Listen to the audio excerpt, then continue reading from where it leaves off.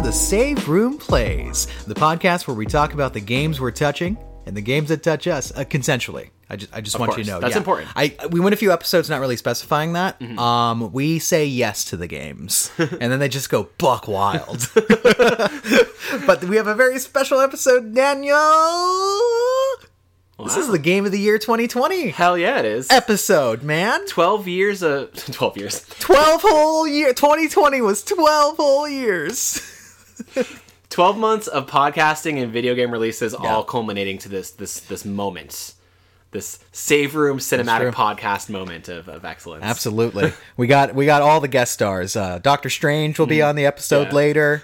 Dr. Lupo. Actually, all the doctors. Every doctor on Twitch. Not Dr. Disrespect. He got banned from this podcast a long time ago. Can't get into the details why. Yeah.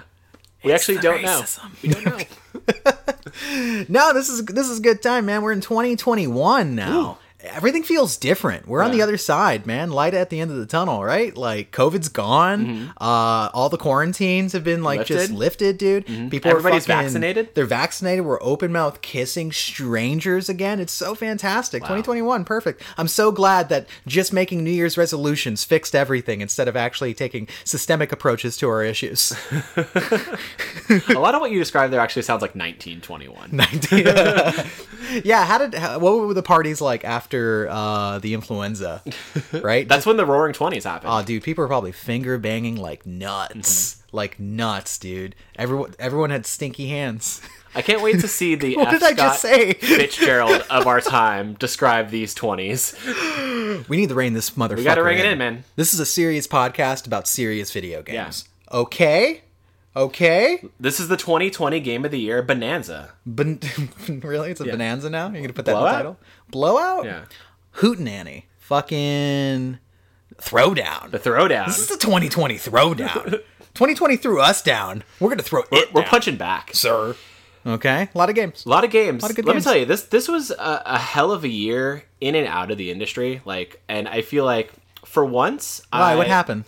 Oh, COVID. That's really it. No, but I feel like this was a very pressure cooker of the year in and out of the industry, between COVID, Black Lives Matter movement, all this other stuff that was going on. And the one kind of solace that we had, because it's we were stuck inside all year, outside of content creators, our favorite media was video games. And video games. Kind of indulging in the medium. And other years where I'd feel bad about holding up every day of the year and playing video games and alienating my friends, this year, it was socially acceptable. Right. You were being a warrior in the front lines by sitting at home and, I don't know, gardening and Animal Crossing or fucking riding chocobos and Ziv. Mm-hmm. You were a hero. Okay, we talk about the young men that were drafted in World War II. Mm-hmm. Let's talk about the people that were drafted in Call of Duty. Those are the kids that we need to make monuments for. To the Masons of the world, the Gen Y Masons, our next gen heroes. This one's for you. Yeah, so and it's interesting looking back at these games too. I wonder how different it's going to be going forward. Mm-hmm. I mentioned this a few times, where it's these games were in production that came out in 2020, years before this year. What's it going to be like going forward, right? Because we saw at the tail end of this year, a bunch of big studios struggled to get stuff out on time. Yeah, whether they're working from home or running at reduced capacity, what have you. Obviously, there's impacts across literally every industry, and video games was no different, right? Yeah. It's all a nice little boom financially at the beginning of the year, because everyone was like, fuck, I guess I'm gonna get a Switch, you know? Nintendo, I think, saw some of its best financial weeks and quarters as a result, because everybody's well, I guess I'll play Animal Crossing. Right, so that's a positive side of the story, and then the other side is that people can't even get a hold of a Switch, and then that trickle down happened to the next gen consoles. People just couldn't get a hold of them because distribution's whack, weren't able to manufacture enough in time, just all sorts of fucking crazy shit. For as much as video games were one of the benefits of this year, I think a lot of the industry is going to limp into 2021, because it's like you said, you have people working from home, things are at reduced capacity now, and I think unfortunately we're going to see things kind of at a slower rate, in terms of release schedules or manufacturing or that's a good point too. I think studios are going to be far more reticent to have release dates on their products now. They'll give you a loose idea. One example, Resident Evil 8. Resident Evil 8 is coming out next year, and they still won't tell us when next year. wait, we're in next year. It's 2021. They still won't tell us Still when don't it's, know. when it's coming out. It's like, okay, because they don't even know. I would prefer that though than what we've gotten, not just last year, but like literally through the last like 10 years and prior of gaming, where it's like, hey, we're gonna put an announce date on this thing and then push it out and then push it out, and then when we finally do get it certified gold, even though it's not ready, Cyberpunk, we're gonna push it out anyway, and it's gonna be this fucking disaster case of a game. And I would love to see studios like hold their hand a little bit more and release products that like they feel comfortable putting out because they know it's a quality product at that point. God, you're already touching on it. So before we get into our lists, which we have a loose idea of what we want to do. Me and Daniel both have a top 10 of our favorite games. We're going to briefly mention the bottom 5, but really parse out the top 5, why they matter, and what they did to us. And why they changed the world. Why they absolutely changed society. I want to say, I think we talked about this like early in the year with our, like, what it might have been a hot take or maybe like a bet episode we had where I was like, gamers are dumb. I mean, yeah, that's the through line of all these podcasts. Yeah. Gamers are stupid. I've been trying to get to that for a while. Nobody seems to listen. But it was my bet that Animal Crossing would be like the top selling game of the year, and I think it is. Like, my bet that it would actually outsell Cyberpunk. Okay. Yeah. That might be an easy bar to clear. I want to go back to 2019, Daniel, where you said, I hope Animal Crossing never comes out. I want to go back to that, Daniel. See, 2020 Daniel eventually bought this game that he hoped never would. I did. And I had some joyful moments with it. Can we go back? What was the impetus behind that? You're just like annoyed in some way? I forget why. I think it was all the Nintendo Directs that happened where people were like screaming for it, and then when it didn't happen, they were just like really upset about it. And I'm like, all right, well, that happens. People are still upset that Mother 3 hasn't come out, or that Metroid 4 has not. There is no Mother 3 that it will come out. So be happy that you got at least like Pocket Camp, I was trying to figure that out. So like that's the same way where I'm like relieved that Cyberpunk came out. Yeah. So we can stop fucking talking about it, right? Like, or people stop screaming about how it's going to be a generation definer. No, it actually, I agree. It did define a generation. It defined this generation in the worst possible way. So that's why I want to get into, before our top 10 list, our favorite news stories of this year. Just a quick flyby. What was what stood out to you in 2020 as far as gaming media goes? It's been a unique year, right? Where I feel like we would have gotten a lot of these in-person events, in-person news and announcement, and like the format shifted obviously because of COVID. A lot of stuff happened in terms of like, virtual formats. A lot of these companies doing their own sort of like controlled streams for their announcements and release, like Sony over the summer with their PlayStation 5 showcase, which was probably like one of my top things of the year. Is just kind of a general like, here's what's coming for next gen. I think their June and July showcases for the PS5 were really stellar. That's definitely something that I really enjoyed. All the other stuff is just kind of like all over the place in terms of like what happened, what's kind of stuck with me. I think some of the purer moments that I really enjoyed were the AOC moments of the year. For the kids at home that don't know, what does AOC stand for? They can think what we're talking about, like a company that remakes games or something. What? Oh fuck! What does her full name stand for? Alexandria something Cortez? Ocasio-Cortez. Alexandria Ocasio-Cortez? Ocasio? Ocasio? AOC. I can't say it right. Yeah, I can't either. But I'm Hispanic. That's shameful. It is shameful. That's super shameful that I can't pronounce. I can roll my R's pretty well, though. Do it. Give me a word that has an R in it. Resident Evil. Resident Evil. I don't think that counts. Okay, how about another one? Give me a Spanish word. No. With an R. But her moments in gaming this year actually just took me by surprise because they were very... Cerveza. They were very pure Yeah. and unexpected. The moments of her, playing Animal Crossing were always good. And then the ones where... She was visiting people's islands. Yeah. That was pretty cool. That was really great. And then the whole thing with Among Us, like kind of being part of that community for a little bit to raise awareness and... just about voting. Yeah, voting and trying to get people out there and get that kind of fervor for it. And that was really cool because I think, especially in the political space, gaming is seen as like a plaything. And you have these people like... Or a scapegoat, sir. Or a scapegoat. You have AOC, you have like even Biden's campaign using it to kind of push these like important things out there that I think otherwise are being missed by like younger audiences. And it was cool. What was Biden doing? He's playing Apex or something? What's happening? No, he was playing... he's out there clicking heads. Valorant. Changing hearts. With Andy Cortez. Oh, no, that's not good for his campaign. Nobody would know what that is. But yeah, that was definitely like one of my top moments of the year, just kind of seeing that happen and seeing the community respond to it in really positive ways.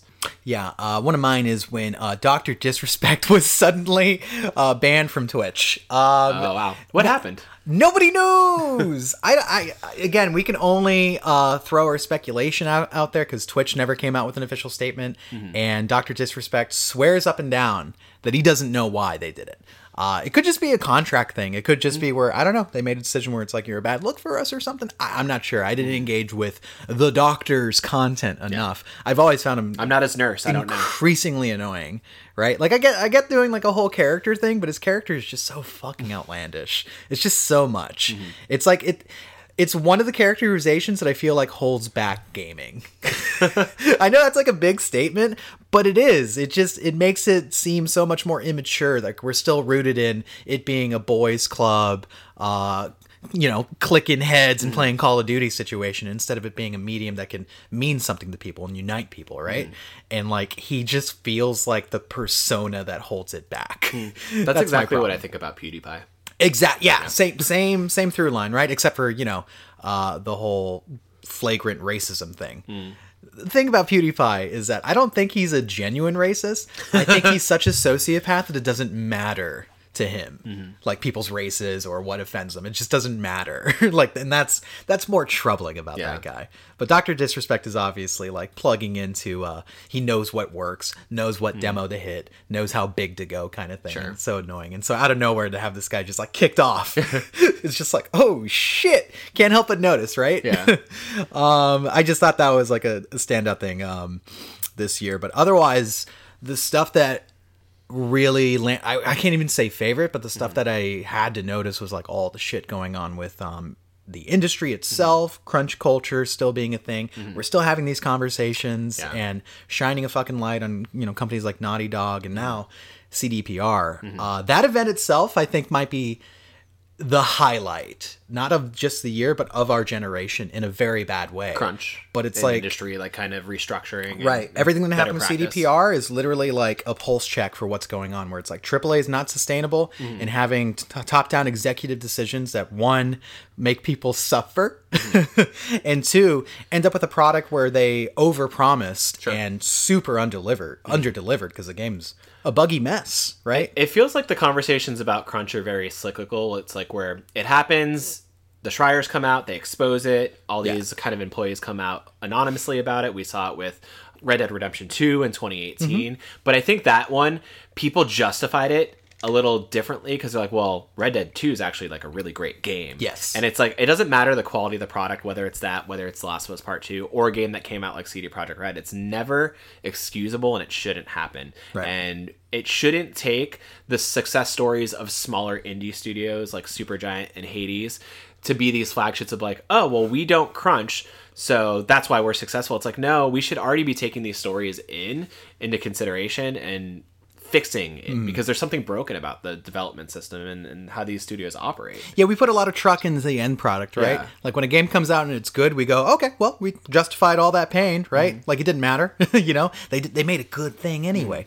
And I think having a huge collision, basically like a virtual plane crash that Cyberpunk 2077 is a nice, like, not nice, but it is a kind of a change that narrative where it's like, look, crunch doesn't work out all the time. There's also a whole lot of other decision making and problems, like trying to hit arbitrary release dates just because you're trying to get into a financial quarter that doesn't make sense for the end product, because it comes down to, as a fan, as customers, we're buying these underbaked products that the marketing blitz is telling you is like godly. And the biggest fuck you that this company did was withhold review copies of the console versions. Oh yeah, they straight out fucking lied and manipulated the release of it. And the thing is, I can't just place this all on CDPR. These tracks have been laid for years. Look at Bethesda saying, hey, we're not going to give review copies until the day that it releases because we want everyone to play it at once.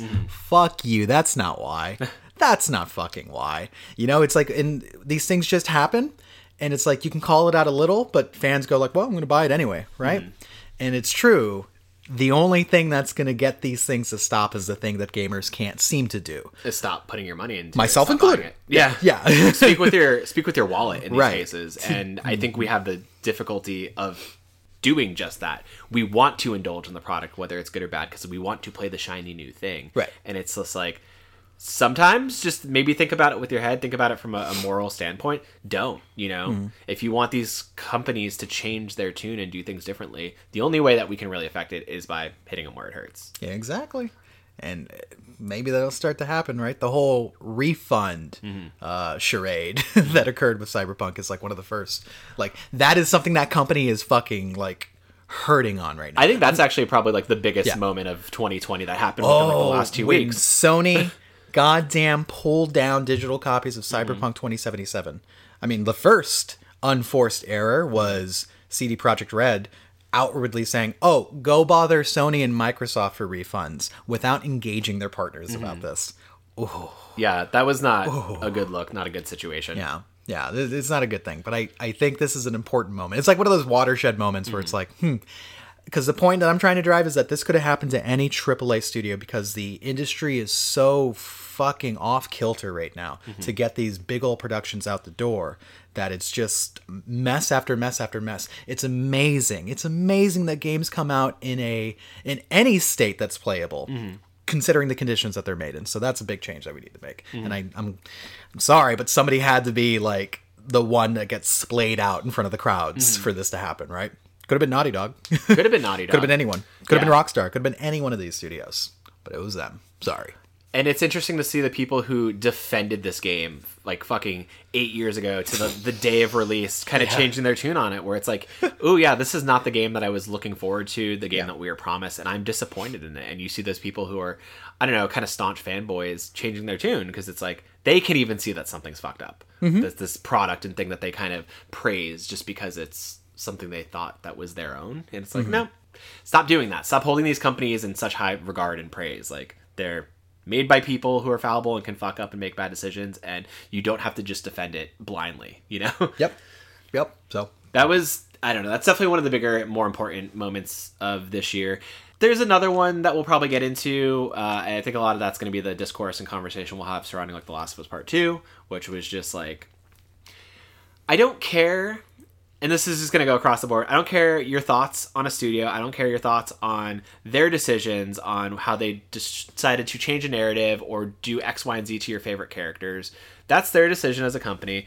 That aside, do not toxically come at developers, people involved in the product at all, and give them death threats or threats of any kind. Like, it's not okay, and you're just coming at them over a video game. Like, the backlash and shit that I saw from like The Last of Us Part 2 just over like leaks and rumors and shit that it didn't even make it into the game is just inexcusable. And the fact that like human beings operated on that level for any amount of weeks, like leading up to it and after, it's just kind of disgusting, and it puts a bad look on the industry. And I hate that shit, and I hope it changes.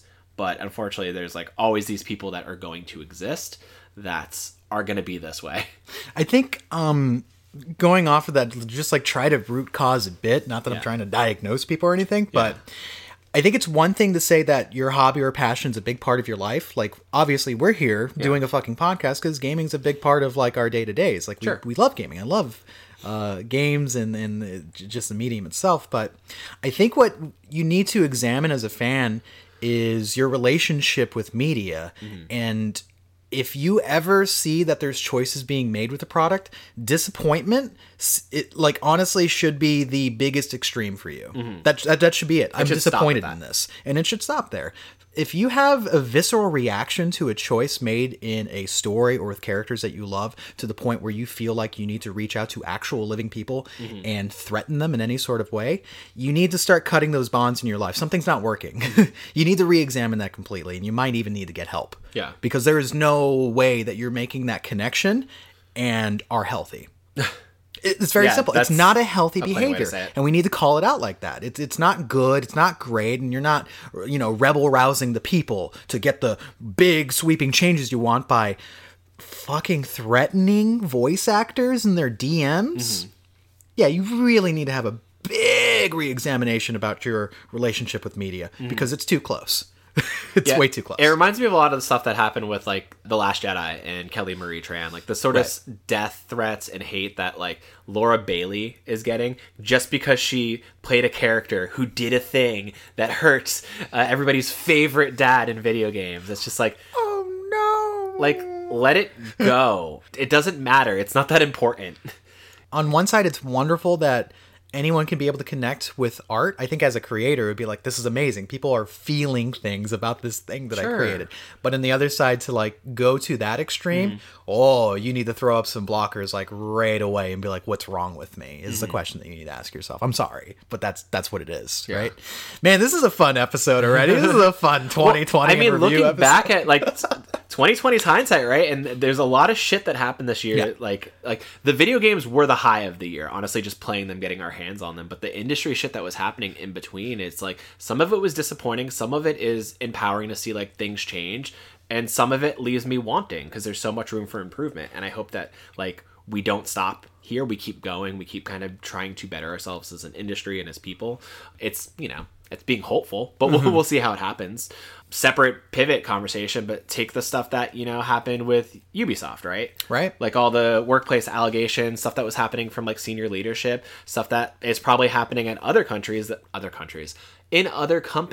is still kind of on the hush hush. Like this sort of stuff coming out and being exposed was super important. And I hope we just don't sleep on it. You know, I hope it's just like we keep going with that same fervor and keep toppling these companies where this sort of misconduct is happening. Mm-hmm. Absolutely. We should be demanding better. Yeah. Right? Regardless of whatever the result of the products that we love from these companies are, we should always demand better because honestly, we're talking about humanity at this point, right? We want to know that the people that bring us the things that we love are in, you know, at least good conditions, you know, good working conditions, are being treated well. I mean, that's honestly such a low fucking bar for us to even have this conversation where we're just like, I really love Mortal Kombat, but god damn, I hope that this person wasn't sexually harassed during the fucking making of it. Like those are not the questions we should have to be asking about ever. But unfortunately, like that's kind of the byproduct of any work environment. That shouldn't be a statement that I should be saying people plainly. environment, apparently. Any people environment. But I think there are, especially because we always talk about how video games is such a new industry. Yeah, where I feel like there's, you know, some of that kind of locker room culture that still gets propagated and kind of machismo. And women in the industry are just as important as men are. And I feel like they should be allowed equal space without having to worry about stuff like that. Yeah. Yeah, I'm going to ask you to turn in your gamer badge there, buddy. You just broke one of the sacred rules. Talking down to men? Suggesting that women are equal to men in any sort of way. He's joking. What? You think I'm hang on, I gotta DM Neil Druckmann. Hello, Mr. Cuck Man. Nailed you son of a bitch. I cannot believe you did... Oh, fuck, I gotta wiki the game. Who was that character? Son of a bitch. I forgot why I'm angry. Yeah. Just re-examine yourself, y'all. We want better. We want better going into these years. And I don't think... I think what's interesting about 2020 was that, like you mentioned, it was a pressure cooker.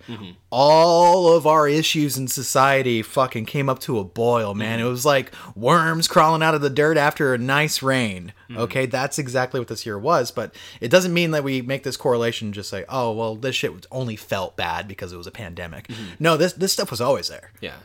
Always there. Okay. And I think in a lot of ways it felt worse because we couldn't avoid it in similar ways, where it's like, okay, we were all, I think, equally engaged in social media to exhaustive amounts this year. Always engaging in the next trend or next like political problem or thing that was going on because it's all we could really do. Yeah, I feel like I damaged my brain through like the levels of stress that I was just injecting into my face, scroll after scroll. Like, I have synapses that'll never go back to how they were. I have a weird muscle memory with like the swipe on Twitter with my left hand, and it feels weird where like when I get anxious, I do like a reach to my phone and I'm like, what am I doing? There's nothing there. But I still do it. Like we need to, that's a different problem. Yeah, I think so too.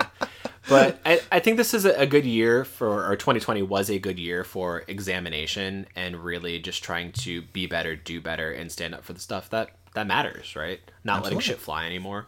Right. just because. Not just because. What a tender talk. What a tender talk. What a tender talk. I mean, what do we move on into? I don't know, man.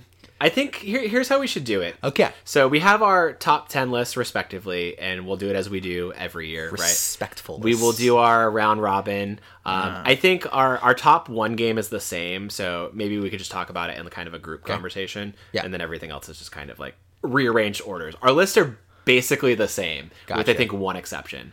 I think I do kind of want to maybe like ease into the conversation with the fact that 2020 was a great year for gaming. Like I think for every month that happened, there was at least like one or two games that I was like pleasantly like just biding my time with and enjoying to the fullest, which I can't always say. It was a very, very great year of like, you know, indie games, AA games, AAA games, multiplayer experiences, like so many like really cool pockets of genres and games that I've just it felt refreshing. I don't know. I really, really enjoyed this year. And to talk about our top 10s, it's like, there's so many great games that could have been included in that list in any order. And to say that some games didn't make it isn't even to disparage them. It's just like, I think these are some of our preferences, right? Because it's like, how do you pick 10 of the best games when there were probably like 30 to 100 great games that came out this year? Yeah, to give you guys a heads up on the save room and how we do things around here, we're not trying to do that like this is objectively the best game of the year. No, these are our favorite games of the year. These are the games that made us through. And in fact, when I went to like prioritize my list, there were certain things that would shift because I was like, I think this game might actually be like better in a lot of ways than a different entry, but it's more about like the feelings it evoked for me and what it did for me in a certain time or place. Actually, Last of Us Part 2 is an interesting study in that, where I think it's one of the most fantastic games this year, but because it was such a rough game to try to play during like this incredibly stressful year, it was hard for me to like put it above other titles that I felt a bigger connection or felt just better playing or wanted to be in those worlds. So that's what it is. I do want to talk about some of the games that like we played that didn't make it, that were actually kind of like really special. And Fallen Soldiers. We're not going to get hard into it. I'm going to get hard. They could maybe be like honorable mentions or just kind of like quick conversations. I just want to be quick. You're not going to stop me from getting hard. But there were some games that came out this year that I really enjoyed my time with. Tony Hawk Pro Skater 1 and 2. I thought that was a good one. That remaster was incredible. Very good. Had a lot of fun with that. I thought you were going to get harder into it than you did. I didn't. Because I'm so good at it. Yeah, you're insane at that game. Like, I struggled to like remember how to play it, and I should stream it. I had actually never played it on a PlayStation console, which is, I know, sacrilegious. I always played it on N64 or It's okay. I know people that played it on the Dreamcast first. Yeah, exactly. So. Which is an amazing console. I want that to be known. The Dreamcast. Fuck everyone. But that's kind of like one of my shout outs. Give me one of yours. One of my shout outs, it didn't make it to my list, but I actually really, really enjoyed it because I'm a horror buff. Amnesia Rebirth. Oh. I've actually never played any of the Amnesia titles, but I was really, really into the story it laid forth. I can't think of a video game where I played as a pregnant woman throughout the entirety of it and had that be like a core function of what's going on. Yeah. There is one, but you don't find out until the end. Fear 2? Wait. What remains? Oh! You crafty son of a bitch. Yeah, I didn't even know that. Yeah. So it was really good, but it didn't rank for me in the sense that sometimes the hide and seeky gameplay, which I'm not a big buff on, felt like the entire game would have served a movie a little bit better, which was odd for me to play a horror game and be like, I wish I was watching this instead of playing this. Maybe that's why they're so popular on Twitch. Yeah. Right? Because people just want to watch it because they're like, I don't want to fucking run from a monster. I want to watch PewDiePie running from a monster. What was the one game everybody played this year? Phantasmagoria? Phantasmagoria, yeah. Which I do want to play because that sounds awesome. Sounds so awesome. Put it on console.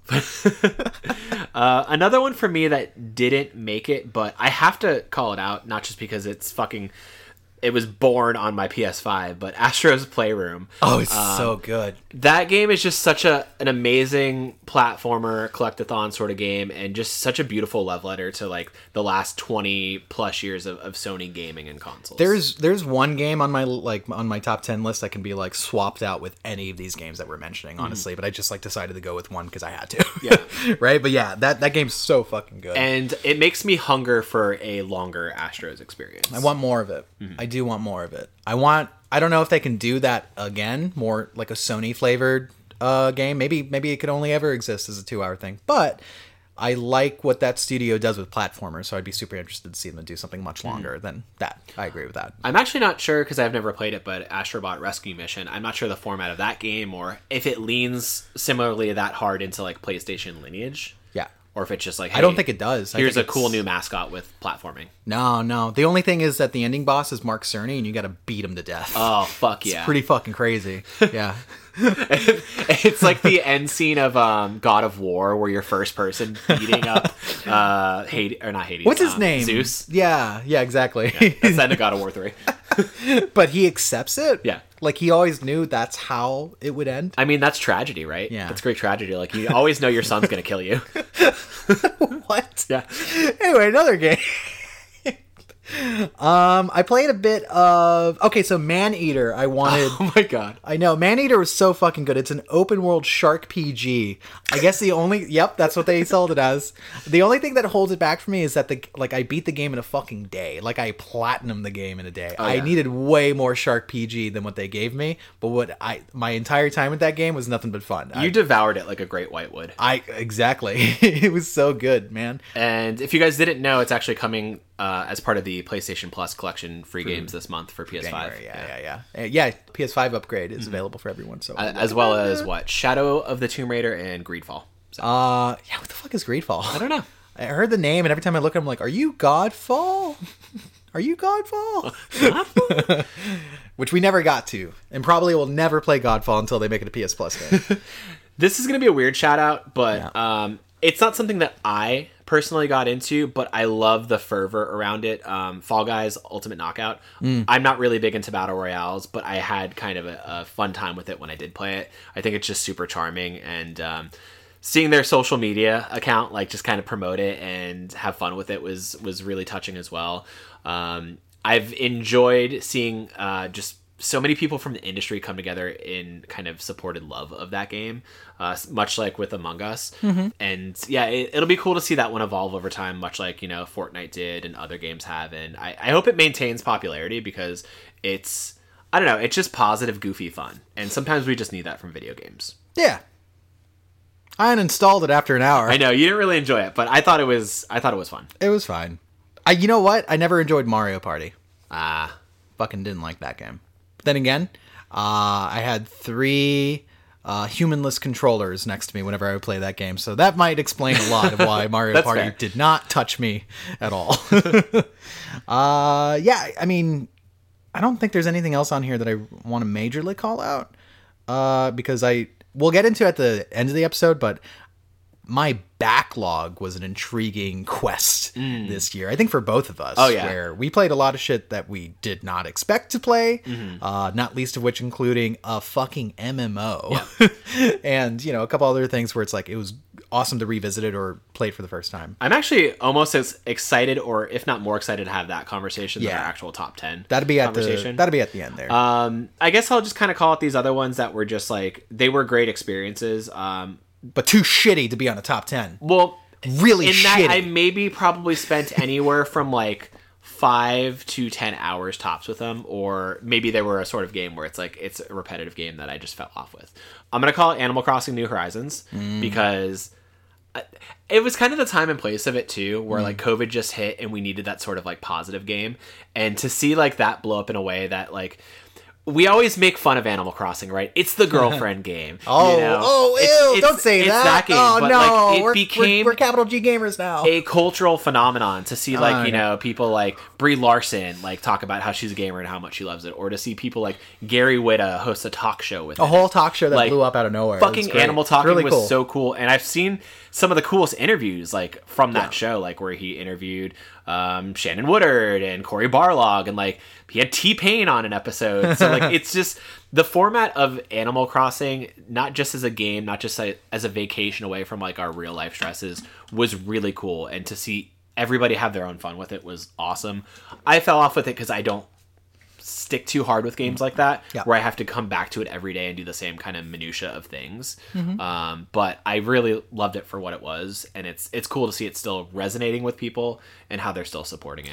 Yeah, I agree. I like that it makes people happy. It is not a game suited for Kevin. Yeah. right? Like, I need something that I can grind away in, and that game's like, log off for today. Yeah. Go outside. I'm like, fuck you, Nintendo. Or use a time hack and, time jump.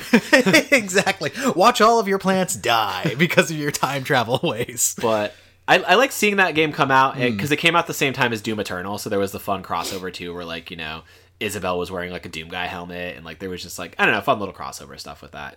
And then the last kind of two that I'm going to shout out on here, I still need to go back to it. It's a similar sim type game, but Thunder Lodge's Spiritfarer. Fucking love it. The hand-drawn animations, art style, like, it's just a beautiful evolution from, like, what their previous games have done, and I really enjoyed just kind of what it was. But again, it's one of those sort of sim management games where it's like, I don't always want to fish, I don't always want to garden, but there was a really kind of personal story about loss and remembrance and moving on that game had a through line with that I really appreciated. And I'm sure a lot of people slept on it, but I never lost. Yeah. I'm a winner. That's a good one. And then we're big Thunder Lotus fans, by the way. Shout out to that big studio. Thunder Lotus fans. Yeah, Sundered is amazing. Sundered is so good. Yeah. And we never went back to it when they had the multiplayer mode. No, we our last memories were like the further you got in the game, the little glitchier it got towards the end, which was kind of upsetting. But yeah, we should. Yeah, we played it.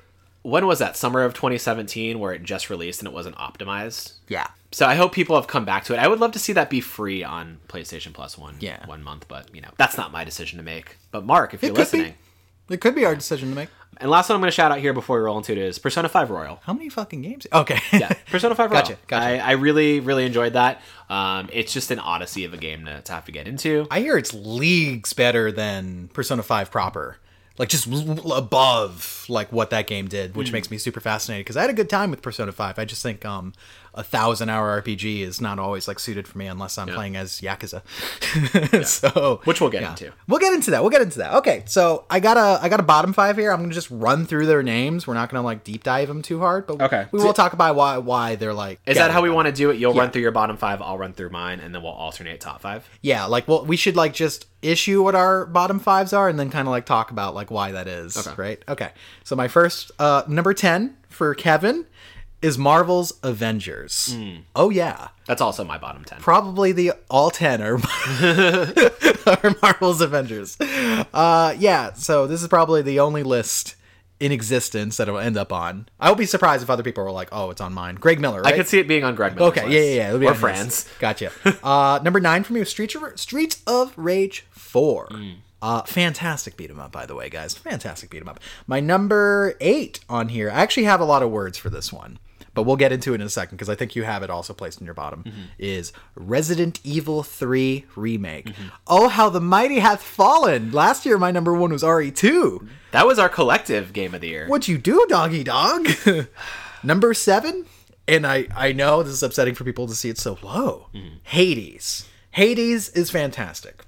My number 6 is an amazing title that gave me a lot of joy and pain and frustration at the end of this year. Demon's Souls Remake. So that's my bottom 5.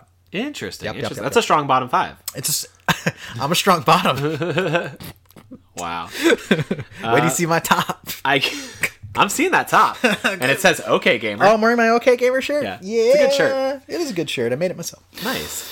No, you can get it from, what are they called? Uppercut Crit? Oh, is that one of theirs? Yeah, it's one of their designs. Check them out. Yeah. So do you want to talk through your bottom 5, or do you want me to list off? I want to hear yours, and then let's do like a little, like, let's just do a big convo. Okay. My number 10, Yeah. like yours, is Marvel's Avengers. Really? Yeah. Oh. Yeah, because for all of its blemishes and broken games of service systems, I actually really enjoyed that game. I think the story is amazing, and the combat is just... The reason why I could play it so often and mindlessly is because the combat and leveling system is pretty good. Yeah. But we'll get into it. We'll get into it in a second. Yeah. My number 9 is Streets of Rage 4. Weird. It's the same list. I love... Are you reading my list? I think so. Wait, is this the Kevin doc? It might be. I love a beat 'em up, and Streets of Rage 1, 2, and 3 were the games that made me the sort of gamer that I am now, where I love beat 'em ups. They informed my love for, Scott Pilgrim versus the World and River City Girls. And I think this is just it's a good return to the series. I would be interested to see them continue on with it.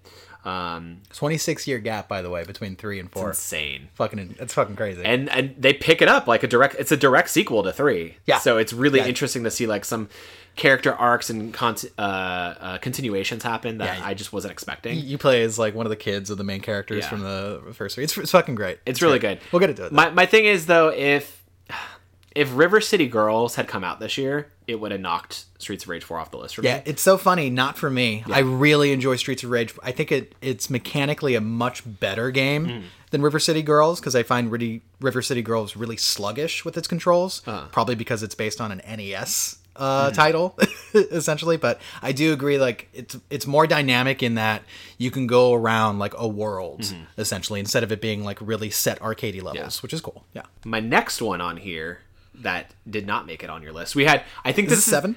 This is number 8. I think we had 2 outliers on our list that were different. Yours was Demon Souls. Mine was Doom Eternal, and that's my number 8. Eternal, okay. Rip and Tear, man. That was a good time for me. I'll rip and tear in a second. I'll get into it. My number 7 was Resident Evil 3 Remake. Oh, it's upper, huh? My number 6 is Hades. You put it above me, and I'm the Capcom captain. I had slept on that because Doom Eternal was higher, and then I woke up this morning and I was like, you know what? for all my complaints about 3 Remake, I actually really enjoyed that game, and I expected more of it is kind of the thing. Or I not expected more, I wanted more from it, rather. Everyone did. So those are my bottom 5. Is it? You ended on like 7, not 6. Hades was my number 6. Oh, did you say Hades? Yeah. Okay, Hades there you is go. my I'm number 6. I'm keeping you honest here. Okay, let's talk about this. So let's start with Marvel's Avengers. Sure. So why does it rank for me? For me, I think it really, really nails, out of all of its pratfalls, out of all of its problems, it really nails being an Avenger and being a part of a team. The co-op is really good. It is, by all regards, a really sophisticated version of a beat 'em up. Like a brawler, old 3D brawlers, kind of like Fighting Force back in the day and such. But the combat actually gets deeper as you go along. At the surface, it seems like it's just like, I punch and I kick, I got a light move and a hard move. But there's this stat system that's wild when you get into it, where it's like, I can actually modify my character to play how I want. If I'm attacking an enemy, I can have it where they drop a health orb every time I do a takedown, or modify that to be like, oh, give me more of my, what is it called? Intrinsic energy that lets you do like harder moves and stuff. Yeah, it's cool. Like, you customize your character how you want, and that's across like playing as Cap, Black Widow, Iron Man. Oh, and the flight controls aren't that bad either for a game that like isn't totally designed for flight, right? Like, I actually think it like, oh, you pulled this off nicely. For me, it depends on who I'm playing as. I think Thor flies better than Iron Man does. Yes, because he's much more forward thrust than anything, because he's getting pulled by his ship. But yeah, I know all of the issues of the game. One is that, so you have this really marvelous, excuse the pun, story campaign that's actually oddly touching and really fleshed out. And then when you're done with that, you're expected to go onto this multiplayer loot where you're grinding for gear and playing with friends and taking on missions. And that ends up being the boring part, which is supposed to be the rest of the game from now on. Yeah, because it's a games as a service title. So it's like, dude, it's really fucking boring just walking around like empty fucking what was it, the PNW? You're just walking around the same PNW level at like Utah or like the Antarctic. Nothing that screams Marvel, by the way, and fighting the same goddamn robots and the same bosses over and over again. That's the shit where if they fix that, actually inject good content and give us like good story campaigns like they did with Kate Bishop very recently, I think that game could turn around. Why do you think it ranks for you?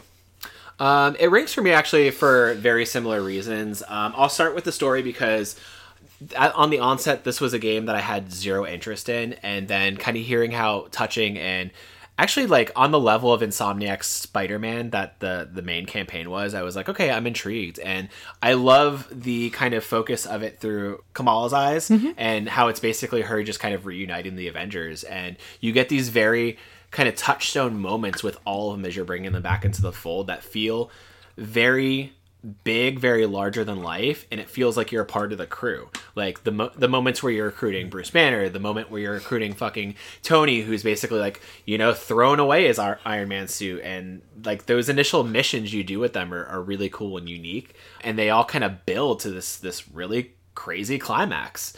And I really appreciated the kind of the telling of the story. Now, on the flip side, I don't really love a lot of the games of service stuff. I feel like the kind of microtransaction-y gear, cosmetic systems, they kind of fall on deaf ears for me because they're not really well implemented. They're just there to be there. I felt like it was a very split brain operation where I feel like they could have cleanly integrated some of that stuff in better, but they just kind of got it in there in ways that felt just by the numbers.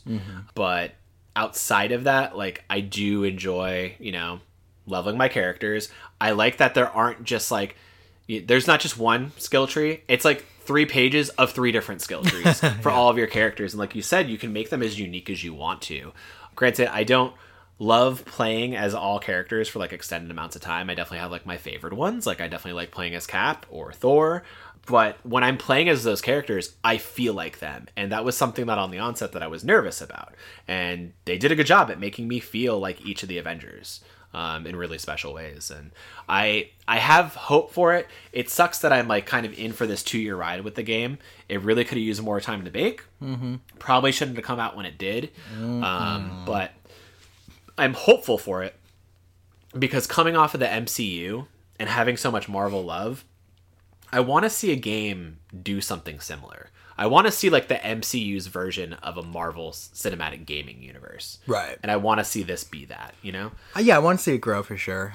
I'm so afraid that Square Enix is going to just drop it like a dirty shoe because the player count's not there and they didn't even recoup their costs at launch. So that's from a business standpoint, that's like, let's sunset this game. Yeah, for sure. Like, I'm so afraid we're going to get to the end of 2021 and it's just going to very quietly die. And that's crazy because they have all these big plans like adding Black Panther into the game and Spider-Man. We don't even know what Spider-Man's going to be like in that game. That was like a big deal that pisses people off because it's a PlayStation exclusive.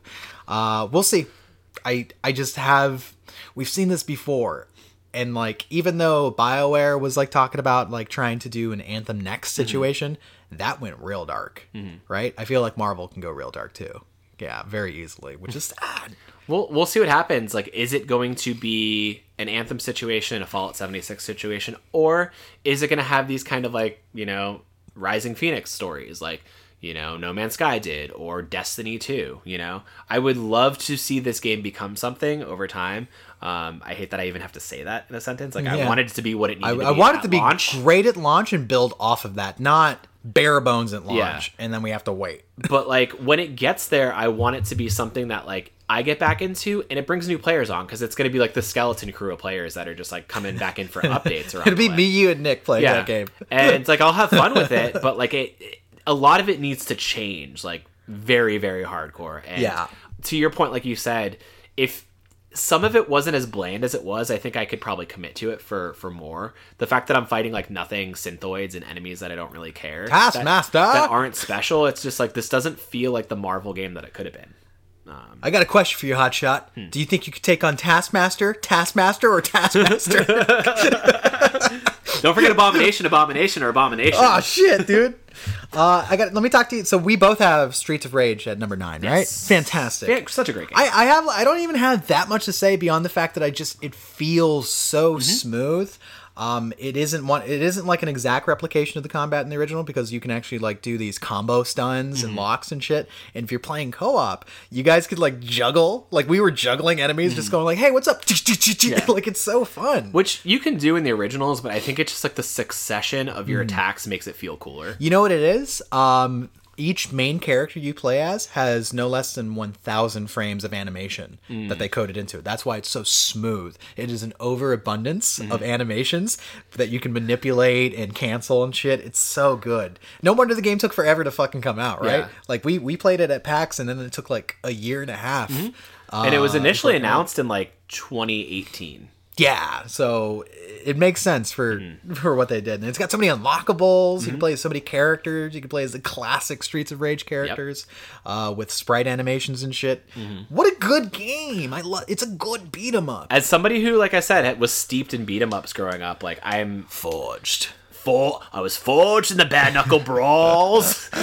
I'm really really happy with the work that Dotamu and I think Lizard Cube Games did on this one. Like it really is a love letter to the series, seeing the continuation of some of these character arcs, seeing the new cast of characters and villains. Like you had, I think his name might have been Mr. X, who is like the syndicate overlord. It was, and his children are the Y twins. And I thought that was cool to have them in it. And I really enjoyed it. Like there is so much replay value on it, and I really loved the special attacks too.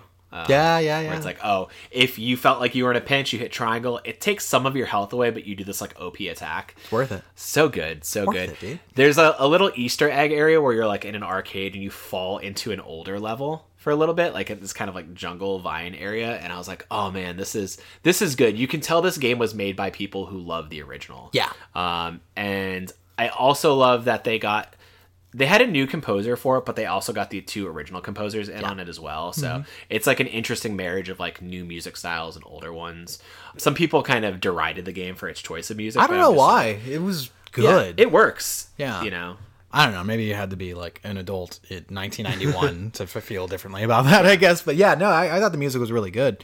And when it comes to like, they approached Sega about making this game. They approached Sega. They're like, yo, we can do this for you. And I'm so glad. I want to see more of that, right? I want to see like indie devs that are fans of an original game like approach a studio and be like, we'll make it. There's got to be a team of brilliant people, including me as a writer, that are going to go to Capcom and be like, Dino Crisis is happening because of us. Okay? We're going to fucking do it. All right? I'm going to make it happen. Dude, I want you to. I will. That'll be my legacy, my destiny, and no one will buy it. Manifest your destiny, manifest your truth, brother. Sure. That sounds like Tony Robbins stuff, but all right. So we mixed a little bit. Actually, I want to talk to you about a game that's on my list that you have on yours. Doom Eternal. Okay? Tell me, why? Why? Daniel, why did you do this to me? The successor to 2016's Doom 2016. He says successor loosely. I know not a lot of people love this game. I know. Is that true? I feel like I'm in the minority. As the months stretched on, people kind of forgot about it too. Yeah. Where it's like it came out in the beginning of like the release deluge. Yeah. Like this was like the first big game of the year. So my thing with Doom 2016 was like I enjoyed the kind of reboot feel of it. It's kind of new DNA that kind of is similar to what Wolfenstein is doing. The first person kind of high octane gameplay and combat really worked in that game. And I feel like a lot of what works about this better for me is how it kind of evolves some of its systems. I actually kind of really liked a lot of the leveling for Doom Guy itself, like the Praetor tokens for the suit or the weapon upgrades. I was actually a big fan of sort of like the balletic nature of like using the chainsaw to like get my health, or like you use the flamethrower to like, you know, regenerate armor, and kind of having to like really in a fast-paced nature manage my resources and turn the tide of battles. I thought it was really, really cool, and I struggled to get through 2016's Doom for whatever reason. So weird. Like, I thought the gameplay was phenomenal. I just think something about the story really didn't resonate with me. Yeah. And then on the flip side, like, there is more story here that I feel like some people didn't care for. But I liked the backstory of, like, the Doom guy. Going to, like, places like Sentinel Prime, seeing, like, this gladiator arena where, like, other Doom guys have fought was, like, really cool. And getting, like, kind of this, like, whole, like, lineage and story of, like, how he came to be was really neat. And you blow a hole through the moon. Like, it's really neat. Like, that game's got some really excellent moments. That did happen. You get this HQ situation, too, like, in the game that wasn't in the first. Yeah. You're just like, I'm going to go to a Doom ship, and you can play Doom 2 on your little Yeah, you have, like, a little PC. Doom bedroom where your collectibles go. Like, you collect, like, music and you shit. collect metal records and little, like, figurines that, like, show up on your fucking bookcase. And, I don't know, like, it's just... It was a frenetic, frustrating game at times, just because, like, some of the boss encounters kind of sucked. I think, like, the second to last boss fight is very poorly designed. Atrocious. But I think the way they kind of scale the enemies over time, they introduce, like, these... The first things you fight, you're like, oh my god, these are so hard. And then by the time you get to the second or third area, you're plowing through, like, crowds of them like it's nothing, you know, with your BFG or your fucking, like, sniper. And it feels cool. It feels like you're just super strong. And then when you do get to these newer encounters, it almost feels like you're having to retool your play style to really figure out how to conquer it. Like when I went against like the Doom Slayers, I thought those fights were really, really cool.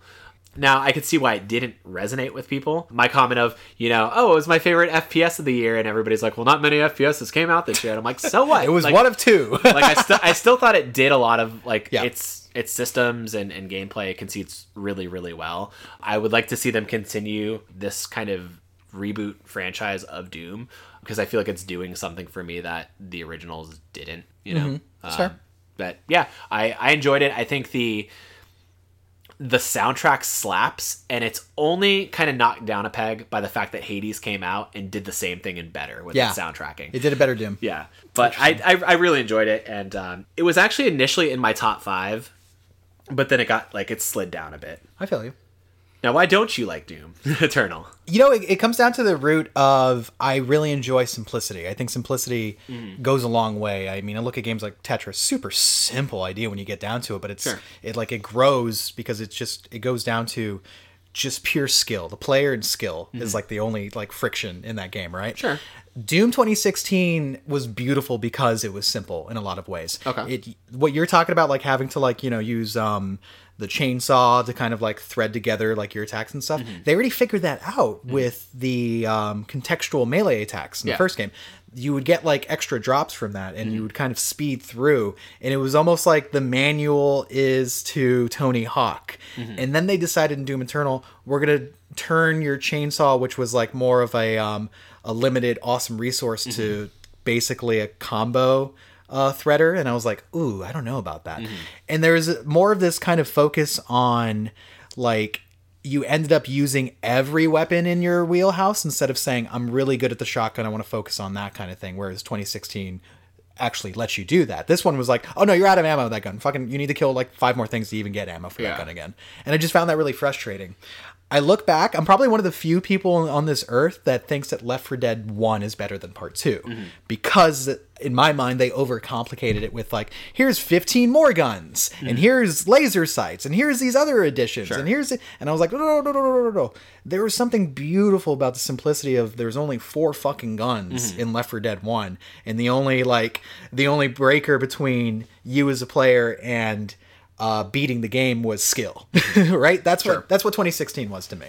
So that's why I was just like, like on paper, I should like everything about Doom Eternal, including the fact that they evolved this story of the Doom guy's something more, but there's something very, I like the constraint of them just hinting at it.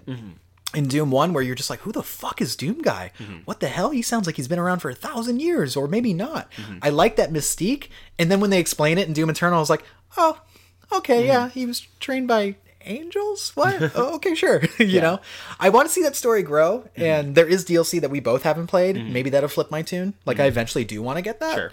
But yeah, that was about it. Like, I just like really was in love with Doom 2016, and Doom Eternal, I think, is a good to great game even.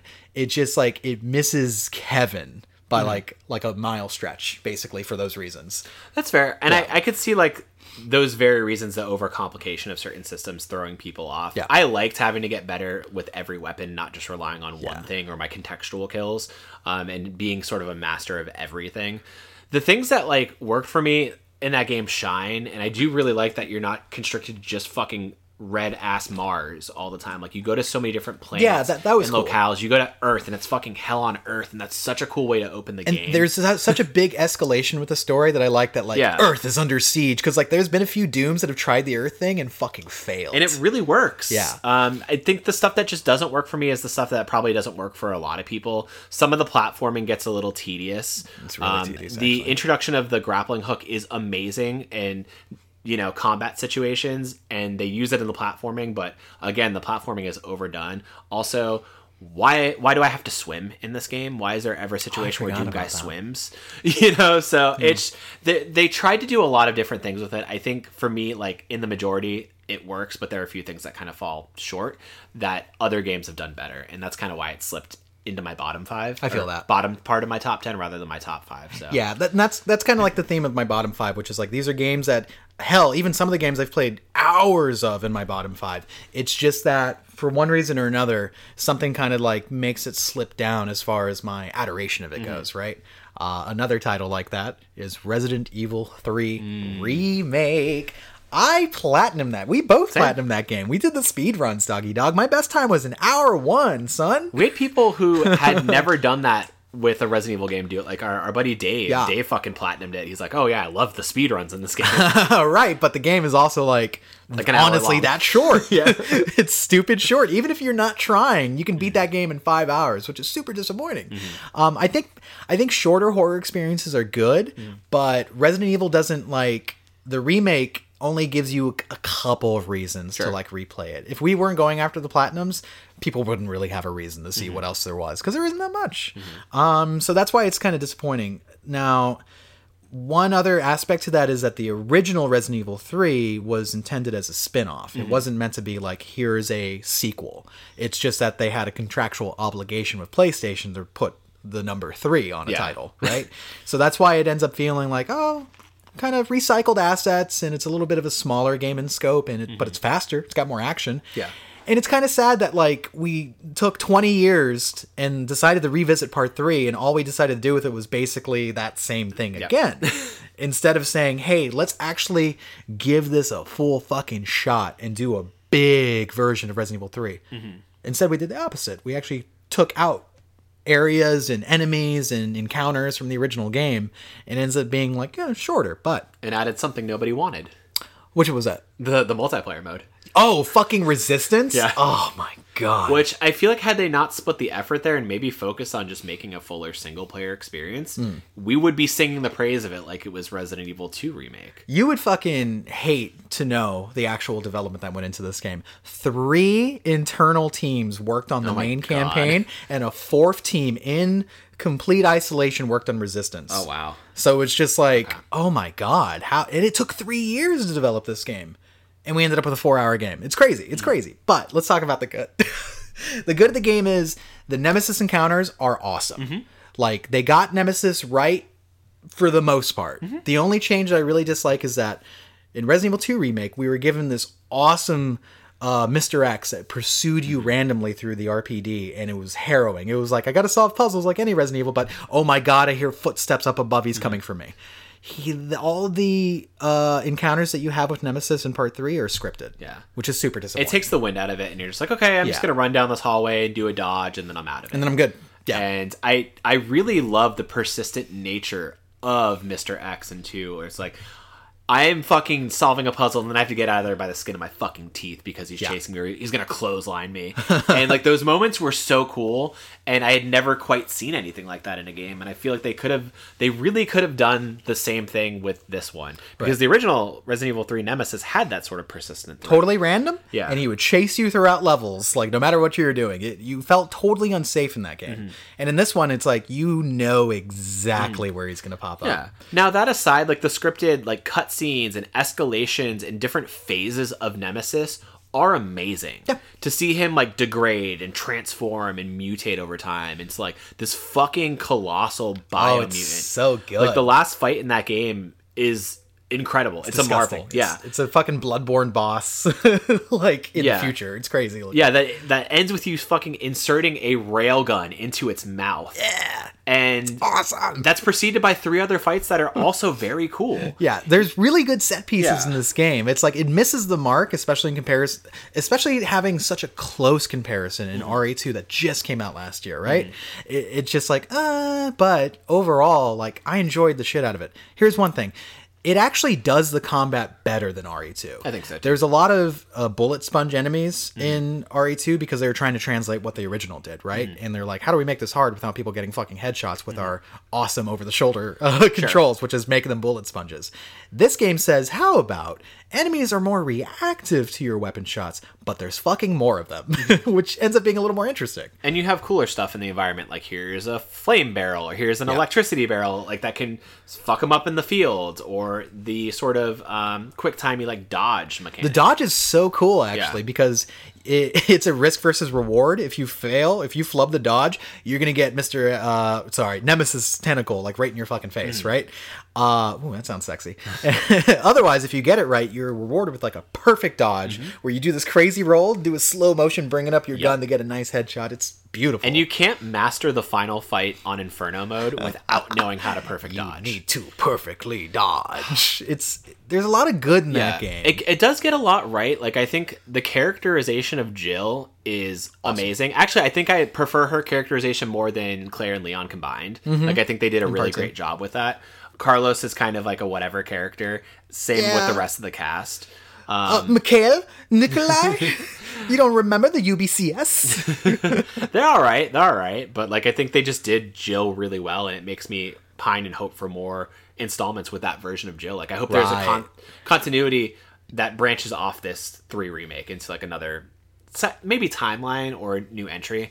Just go fucking crazy with part 4. Go crazy with Throw Ashley out of it. Yeah, and just have like Jill show up or Leon something. Would be so cool. Do something way better. Yeah, I know, but I think like the environments, even though they are kind of in short stock, are pretty good. Yeah, Hive 2. Yeah, Hive 2 is really great. The sewers are really good. The creatures and monsters you encounter along the way, getting the Pale Boys from like the Resident Evil 2 remake, like free expansion content was really cool. The Gamma monsters, like, so cool. Right. They finally perfected that balance of action horror that they've been trying to do with the series for like decades, and they put it in a game that's like super short and people are already going to slam dance on because it's not a 1-to-1 remake of the original, which is always a problem with these remakes. And it's got cut content. Yeah. It's got cut It's like, yeah, sure, man. Yeah. How good was the Clock Tower anyway? It was like fucking 4 minutes of like, it still ended with a boss fight that is in the game anyway. But whatever. So, Resident Evil 3. I loved it. Good stuff. Lower. I really love the part 2 where you go back to the RPD. That scene's really great. It's a good one. Well, that segment is really great as Carlos. I love it. It's got some shining moments, and in any other year, I think it would have landed in my top 3, but it couldn't. It's a different kind of year, especially with games like Hades. Oh, my goodness, Hades is good. It's funny. It's a game on my top 10 that I haven't technically beaten, even though I have put like probably 25 straight hours into that fucking game. Like it is. First of all, it's my Switch game of the year. It is my favorite game to come out for the Switch this year. Yeah, I mean, I've only played a handful, and then there were 2 games that I really wanted to play that I didn't. Which one of them is like the Super Mario 3D Collection, 3D All Stars. Right. We always talk about streaming, and then we never streamed it. Which I guess you can only get that game for another 3 months. Yeah, that's right. And clock is ticking. Hyrule Warriors Age of Calamity was one that I really wanted to play. But Hades, Switch Game of the Year. It's fascinating to see like the conversation around it and all these people who I didn't think would be into it, like just loving it. Really, because it has a little bit of something for everyone. I mean, at its core, it's a roguelike dungeon crawler, basically. But it just does everything right. The combat's lightning paced. You have a variety of weapons that you choose from, and you have to commit to one before every run that you do, which is a really cool idea, actually. And then it is the integration of storytelling with the gameplay loop that makes this game so brilliant. Yeah, like the death loop and how it weaves into the Greek story of, the River of Styx and immortality. Right. It's so cool. Like you are told, like everyone references the fact that you die a lot, that you're dying constantly, right? Rather than it being Dark Souls where people kind of like wink and nod, like they know that you're dying. This one's like, oh yeah, did you fail again? And then like you have a character that straight up tells you what killed you, which is so cool. That's Sleep, right? Or Dream, or what's his name? Oh, I don't know. Actually, there's a lot of characters in that game. There's so many characters. Names of. Yeah, I'm not too boned up on Grecian lore. It's Greek, right? Yes. See, that's you could trick me. You'd be like, no, idiot. It's not. But to that, like every time you come back, like the characters react to you, and you get more story with each run as well. That's the brilliant thing about the game, is that even when you die, you still feel like you're progressing. You're still taking something away, whether it be story bits or genuine like unlockables that make your next loop even easier, which is amazing. It's like, it's a game that always rewards you for playing it even as you fail. And I think that's something that's missing from like Souls games that like bucks people off. If they felt like they were constantly progressing despite their deaths, it like does this trick in your brain where you're like, no, I still got forward. And it's like, no, you got killed at the same boss, technically. But you were rewarded with a brand new conversation and new insights to the world around you. And it was like, yeah, awesome.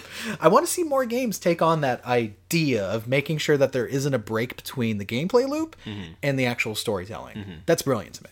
Yeah, I feel like a lot of studios struggle with that.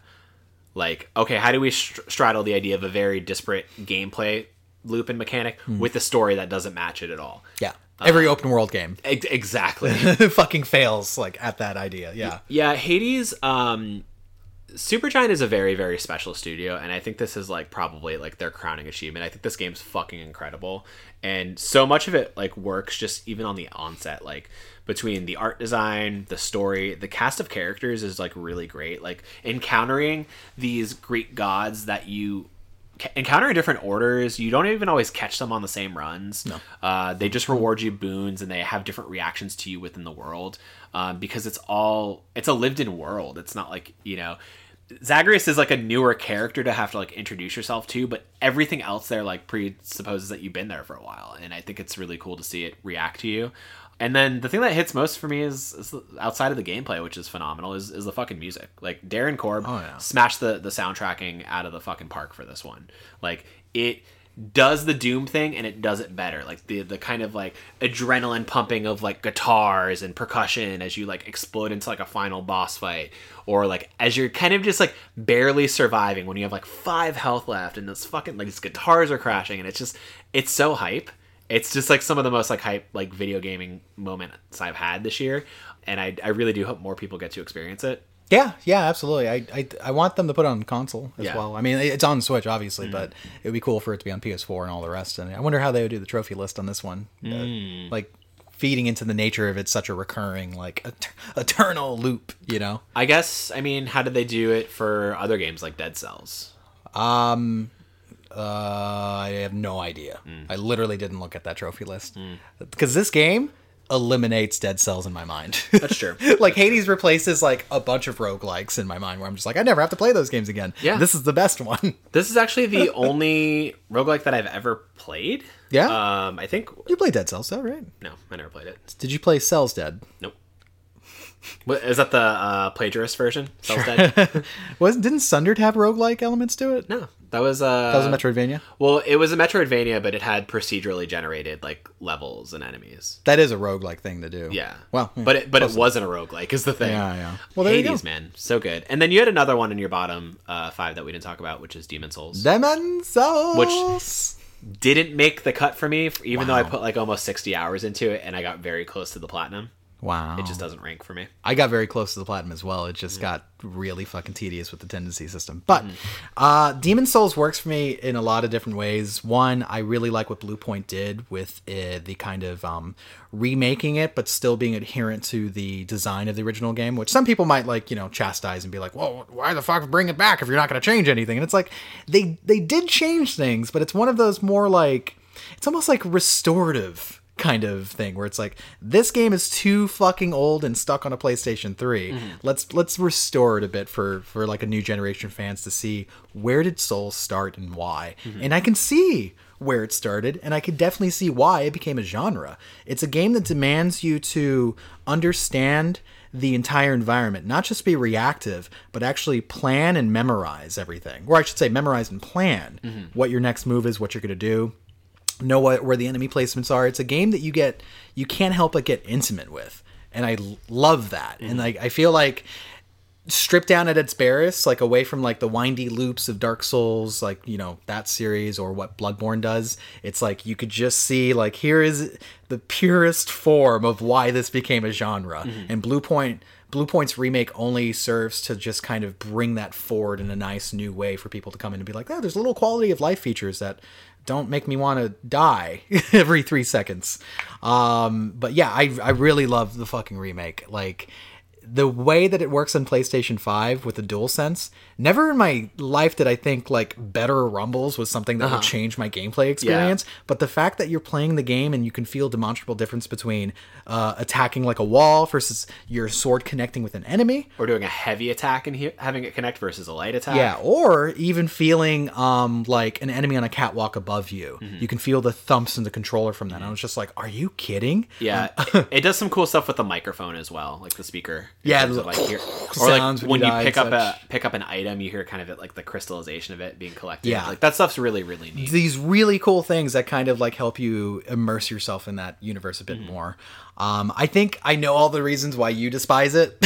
Well, not despise, but you just like could not get into it. Is that it retains a lot of archaic design from the original, because Blue Point had made this choice of like, do we try to reconfigure at which could damage the original vision, or we just retain the do we try to be as like hands off as possible with the design, but just help out to make it like a little more modern? And that's what they went with, right? And I think it's a brilliant choice, but I think going forward, Blue Point really needs to figure out, like, are you, as a documentarian, are you going to film your subject with no intervention, or are you going to do the Werner Herzog way and fucking poke and ask questions and try to like change and tease out something new from what you're studying, right? I Because mean, these games feel like a case study. we see it happening a lot with like studios proper, like Capcom with Square Enix.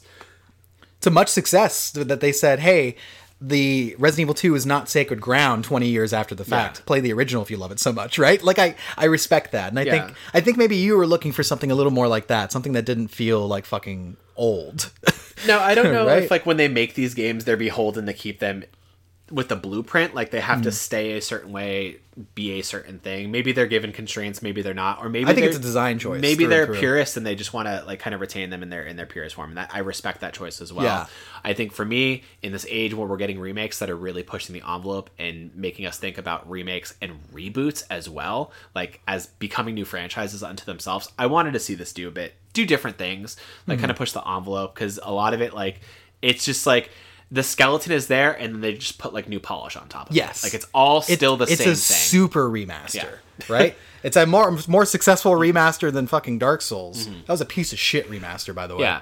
Now, I mean, for me, like the combat, like I like it. It works. I mean, it feels kind of like just a notch below like Dark Souls 3 for me. It's got that same crunch. I just think I didn't really love a lot of the enemy encounters. I thought like of the 5 worlds that you go to through like the Archstones, only like 2 of them really resonated with me. I thought the bosses were more like set piece marvels than anything of challenge for me, where I'm just like, okay, this is like whatever. Like it's cool to see like the Adjudicator stuck in a fucking well with a bird, you know, in its like head, but like whatever. I'm just whacking at this fucking weak point in its knee, and it didn't feel like a challenge. Yeah, yeah. I think that's kind of the DNA of what Soulsborne games are now, and what they were then, obviously, but it's like, it's the challenge, it is the overcoming, it is the learning enemy patterns and overcoming, and I feel like I didn't get that same sense of accomplishment from this game.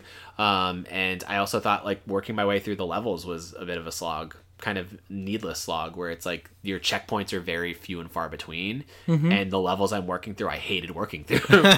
You know, Everyone has a problem with Valley of Defilement, let me tell you what. but I mean, to Blue Point's credit, they made a gorgeous remake. I think like the levels are amazing to look at, and yeah, like they did a good job with it. It's just when I think of like what makes a Soulsborne game for me, you know, when I think of like Bloodborne, when I think of all of Dark Souls 3, when I think of Sekiro, like those games like are just like in a whole nother league for me. Like those are like S tier, and then like Demon Souls is like, yeah, it's like A. It's like A minus maybe. But only because it doesn't push the envelope at all. Yeah, well, I mean, of course, because it's a game from 2009 that Exactly. preceded literally the rest of it, and it's like that's literally like if that's the thing, right? I really do respect the fact that they decided like let's just restore this game instead of try to like recombobulate it, because I never got to experience the original Demon Souls, so it's nice to like see what it is. I will say on one point is like it has a different design theory versus Souls, like you're saying it didn't understand the love of one-on-one fights. Like it just didn't, like that game doesn't understand that it is fucking exhilarating to master a fight where you're like, here's a big humanoid with a sword and I need to figure out how to not die, right? This game does treat its boss fights like the kind of set pieces, but there's one thing about how the checkpoints work, which are more forgiving in the other ones, whereas this game kind of leads into the idea of much older design theory, which is you need to master an entire level. There's no checkpoints. Yeah. Until you get to the end. And like, I kind of respect that because it's like this old school design doesn't exist anymore. A lot of people point to that as being a big improvement in later games like Dark Souls 3, which has checkpoints every fucking 4 minutes. Yeah. Whereas I think it's a different challenge. I got a challenge that normally I don't find in Dark Souls games. It reminds me of like older, like Eastern, like early, like NES Sega games where it's like, you have X amount of lives, you have to make it through the levels, there's no checkpoints, no continues, go. Right. You know? The challenge is the try. Yeah. Right? So it ends up feeling kind of what modern roguelikes do, which is you need to get from A to B, and it's going to be a while, strap in, right? But like, that's the difference in theory. I think that's why the boss fights aren't the way that they are in sequels. Sure. So, but like, I love that game. I don't know. It worked for me on a lot of levels, and I want to see Blue Point do more of that, like going forward. I think there's a lot of interesting stuff there. Like the lore is really cool. The idea of these archstones, the fact that there's one missing, and then like even the systems that are there. Like, okay, cool. Like you are in your human form and you have full health, and then when you die, you become like a phantom, and you have less health, and you know you can't be invaded in these states. And then the world tendency, like all that's like really interesting stuff on paper, but in action it didn't work for me. I know why people love it. It's cool when it's unique, but like it's just, there was already so much resistance with the game for me that like it just didn't help. It continued to resist against it continued to resist against me, and to continually be punished because I want to have full health sucked. Like every time I would be like, okay, cool, I died, let me use one of these like little stones to like regenerate my full health bar. Now I get invaded. Now I have Black World tendency, or now I'm getting invaded, and now I'm seeing fucking phantoms everywhere. It just was like a brutal punishment. I'm like, the game's already hard enough as it is, but like, I get that these are like really cool, unique systems that fans love, and it just, I respect it for what it is. They are unique systems. That's the thing, because other games wouldn't fucking dare to do it, and that's why I respect the game. It straight up says, we're not here to make your time easier. We're here to like map out our vision, is what that game is. And like, I'm glad that they've moved in different directions, obviously. But like, yeah, that game is a straight up fuck you in every capacity. It's just like, oh yeah, every time you think you're doing well, well, I got something new to show you. I mean, I do love the thing that it does where it's like playing your own like approach, the Mega Man style, like any level you could approach first, because it's like, if I'm having trouble getting through like the Valley of Defilement, maybe I can go to Storm Island, or maybe I can go to like the Tower of Latria instead, and that was a cool approach. I actually kind of like the Archstone approach more than like, because I was playing Dark Souls 2 and it's like, oh, you start in kind of a hub area and then it spider webs in different places. Yeah. Sometimes that's a little harder for me because I ended up walking to an area that was like way outside my fucking level basically, and just thinking that's what I needed to do. And then I find out, oh, no. There's the right way is like behind some fucking rock. And I'm like, oh, that's not as kind as literally a hub area that shows me distinct archstones. Like, I was like, oh, I kind of like that better. But then again, that does take away from the brilliant like mapping that they do in Dark Souls 3, for instance, where the world continues to expand on itself and like shortcuts lead to places where you're like, wait a second, is that the beginning of the area? Yeah. I've been playing for 6 hours. Yeah, I love that kind of loop around where it's like I get a shortcut 30 hours and that leads me back to like a different like arena or the beginning of the game. Like, that's interesting. It's different flavors, man, but like I can see just talking about it makes you mad. Like you're returning in your brain to this game and going like, this fucking game hates me. No, it did not make me returnal to my previous hate. It is what it is. Like we had a whole episode where we talked about it, and I think parts of it for I think 15, parts of it 16 minutes. Yeah, I remember. I have likened for me over time where I'm like, okay, I like this more. Other parts where I'm like, I still hate it as much as I did the first day. But it's a good game, but it's a case of like how even though a game could be great, not every game is for everyone. Yeah, of course. And that's totally okay. Fucking influential game. Let's get into our top 5. I respect it because we have more stuff we want to talk about. Okay. So we want. You knew this would be a long one. Our Game of the Year episodes are always long. Yeah, but at least we're talking about. There's no hour and a half like Game of the Year. So, episode, and I'm okay with it because I like talking video games with you, and you know these are always fun. How do you want to do top 5? Probably round robin, and then our number 1 is the same, so we could just talk about the number 1 at the same time. So I don't know if you want to go first or if I want to go first. Go first. Okay, my number 5, Demon's Souls. Blue Points, Demon's Souls. Tricked you, bitches. I'm the fool's idol after all. I love it. Yeah. My number 5 on here is a surprise to me because I've never played really any of the other games in the franchise. It is Yakuza Like a Dragon. Yakuza! I fucking love Yakuza Like a Dragon. It's fucking great. And there have been probably 3 weeks between you talking about it for the first time and us doing this episode where, like, you guys haven't even known that I've been playing it. I put about, like, 64 hours into it. I actually just beat it this morning. And even if I hadn't finished it, it still would have been my number 5. I think it is the perfect onboarding point for fans who haven't even played any of the other games. As a outsider to RGG games, like, the only other Ryugu Gotoku game I've played is Ryugu is Judgment, which I finished this year, and Judgment's more of, like, kind of the same as Yakuza, like that sort of, like, brawly open world approach with obviously a way different story outside of the Yakuza time frame. And you're a detective. A sexy ass detective. But I think this is, like, kind of the perfect melding of ideas to take kind of, like, the existing idea of, like, okay, you know, the Yakuza universe and making it a turn-based RPG with different job classes and having a party that you build along the way and grow to love. Like, it was amazing to see it unfold against this very, like, high drama Yakuza crime story backdrop. I love Kasuga Ishigan as a character. I think he is very, very emotional.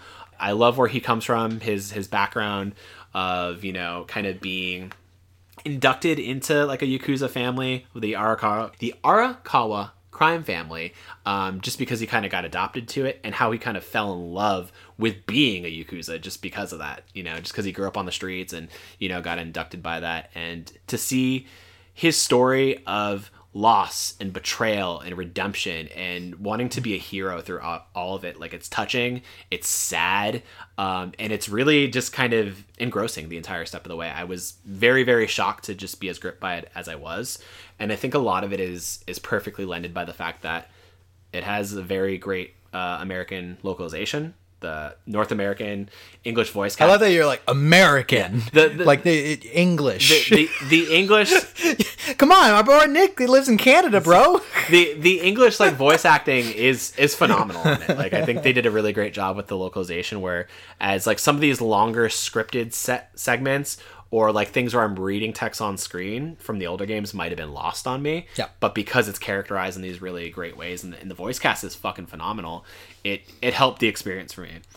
Speaking to it as an RPG, it does do some archaic things that I think other games do better. Like, obviously, this is, like, baby's first RPG. Yeah. So some of the stuff, like, it does in terms of, like, making you grind, or the parts where, like, oh, I am locked into my job class the entire time I'm playing. I can only go to one place to change up my jobs. Or if my main character dies, game over. Like, I should be able to piggyback off of my other party if Ishiban dies. Right. Stuff like that. But I think, like, the combat system is really great, and it still maintains a lot of the sort of, like, tactical beat 'em up feel of it, with having some kind of tactical response where it's like you can do critical hits by doing button prompts, you can, you know, block in the moment to kind of take reduced damage, doing these perfect stances, and I think, like, that's all done really, really well. And I like that there's kind of a choose your own player adventure style where it's like I can be a freelancer, I can be a bodyguard, I can be whoever I want for each of these 7 characters.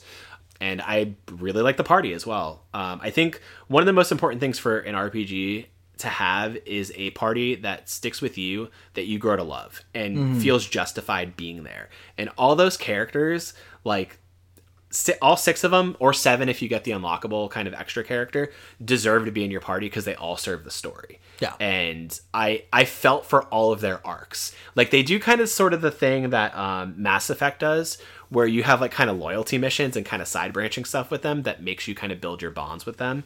And it raises your stake and investment with these characters. And it feels like no matter how late they introduce a character, you feel as invested with them as they were if they were introduced at hour 1 as they were at hour 20. And I think that they did a really great job building all those, like, narratives and having Ishiban kind of interlap with these characters. Really, really phenomenal. And I think some of the padding in the game I could have done without, but I think it's actually better than some of the other RGG games in terms of what I heard, in terms of like making you do like all these crazy mini games or all these like different like sim management things. Like it's there if you want to do it, but it's also there in like lesser amounts, which is really nice. Especially like kind of grinding towards the platinum, where like I don't have to 100% this game, which is really nice. You know, I don't want to play 1,000 hours of shogi, you know, or shogi, because I don't know how to play shogi. You know, Can't figure out. I think it's like chess or something. yeah, but I think it's great, and the framing of it through Ishiban's eyes as like being this kind of lover of RPGs is just very well illustrated. The battles where you see it as kind of like in his Dragon Quest goggles of like seeing them in alternate forms is really unique and cool, and it makes it feel like, I don't know, more of like a bigger than life fantasy adventure, and I really appreciate it. I wish there were better dungeons. I think like having you repeat the same like sewers over and over is kind of bland, but it's like, how different are you going to get when you're only bouncing between like 3 different cities? Like, you know, every city has what? Office buildings, shopping plazas, and sewers. Yeah, we can use those as dungeons. Yeah. And like, they're using what they have, and I get that. But I think over time, it's like, oh, I wish some of the environments were a little different. And I also wish some of the environments didn't get in my way when I was fighting, which is really annoying, where it's like, you're fighting in the street and your characters get stuck on cars. Like, I've had somebody, get stuck in the middle of a car and I I'm couldn't just attack like, them for a while. yeah, I wish like, because you're panning me into the combat, move my characters towards the fight. Yeah. You know, don't make me have to walk 1,000 feet to punch a dude and then have them walk back and do it over and over. So I think there are systems there that like just need to be fine tuned, and I want to see them continue this format. Like I want to see Ishiban's story continue, because it's really special, and I hope people don't sleep on this game, because it offers a lot. You know, it's got a lot of style, it's got a lot of substance. There's so much to offer between like, you know, the side quests, the main story, the fun little like mini games you do, like, you know, whether you're having a business management game where you have a monkey running your stadium, or you're playing Dragon Kart, like it's just all fun and it's all there. But it definitely feels like at times like it's like a jack of all trades, maybe master of some, you know, where it's like, I wish it would have a little bit more focus in terms of its approach. But I think also when you're serving a 20-year fandom, there's some things that you can't leave behind. And I feel like if they did, it wouldn't work. But also some of the stuff that's here feels more at place than I feel like it does in the standard Yakuza games. Yeah. Like having all this extra content makes sense for an RPG. Having hundreds of hours in a content and a brawler beat 'em up Doesn't make always make sense. sense. Yeah. But it's a perfect melding, and I'm glad I played it. I'm actually stoked to keep grinding for the platinum. It's going to happen. Yeah. 91, I'm at what, 91%? Yeah. 1 trophy left. You're almost at like 100 hours. Yeah. Yeah. There's so much more I could say about this game. I just love it. Yeah. I fucking Yakuza Like a Dragon. Like I we're gonna talk about it more when you rank it, but you know, special game. So give me your number 5. Number 5 is The Last of Us Part 2. Whoa, part 5. It'll be it's number 5 for a lot of different reasons. I think that my top level reason is that I think it's a phenomenal game. I think it's an achievement in video game artistry, to put it very simply. It's just that if it came out any other year, I think it would rank higher for me. Okay. It came out during a year where my focus was split in a lot of different directions. Things were stressing me the fuck out. And this is such a heavy game with such morbid content to want to engage with, where like it just kind of like fell beneath these other games that I wanted to stay in much longer. So that's the only reason I think it's like 5. Otherwise it might be fucking 2 or 1 even in any other year. But what really, really works about this game is that it doesn't, it's not just part 1 continued. And I think a lot of fans wanted that, as we've heard from the discourse, right? Sure. But it makes a few very seminal choices right up front that changes the course of what this story is. And I think it's the right thing to do, because like, here's the question. How do you make a sequel to what is a masterpiece? Honestly, I know that's high praise for the original, but fucking it's great. It's really, really good. And the answer is you don't. You make a different game. Yeah. And they did make a different game. It has a lot of the same DNA as the original, and sometimes to its its disbenefit, because like Naughty Dog's design theory is kind of archaic at this point. And insular. Yeah, where it feels like, yeah, like I think the one comment you made was like Naughty Dog only seems to improve on what they've done. They don't even like take in outside like sources to like figure out stuff, right? Like the crafting mechanic in the game feels very bare bones and like, why is this a thing? And then the fact that like you have this really heavy story, character driven situation, and most of my playtime is looking for fucking papers and bandages and shit, and half of a scissor. like so that shit aside though, the character work for Ellie and Abby, amazing. Absolutely amazing. Stellar fucking performances. And surprisingly, I think probably the biggest achievement from this game is taking a character that on the offset you're supposed to absolutely despise and having this ride with them, playing as Abby for more than half of the game, growing with her, seeing who she is, seeing her choices, and actually getting a sense of, oh wow, here's the point of the series. People aren't statically good or statically bad. They're a ball of different emotions and reactions, right? To Abby, she feels justified to do what she did because of what happened to her, because of her loss, in much the same way that Ellie feels justified on her revenge quest because of her loss.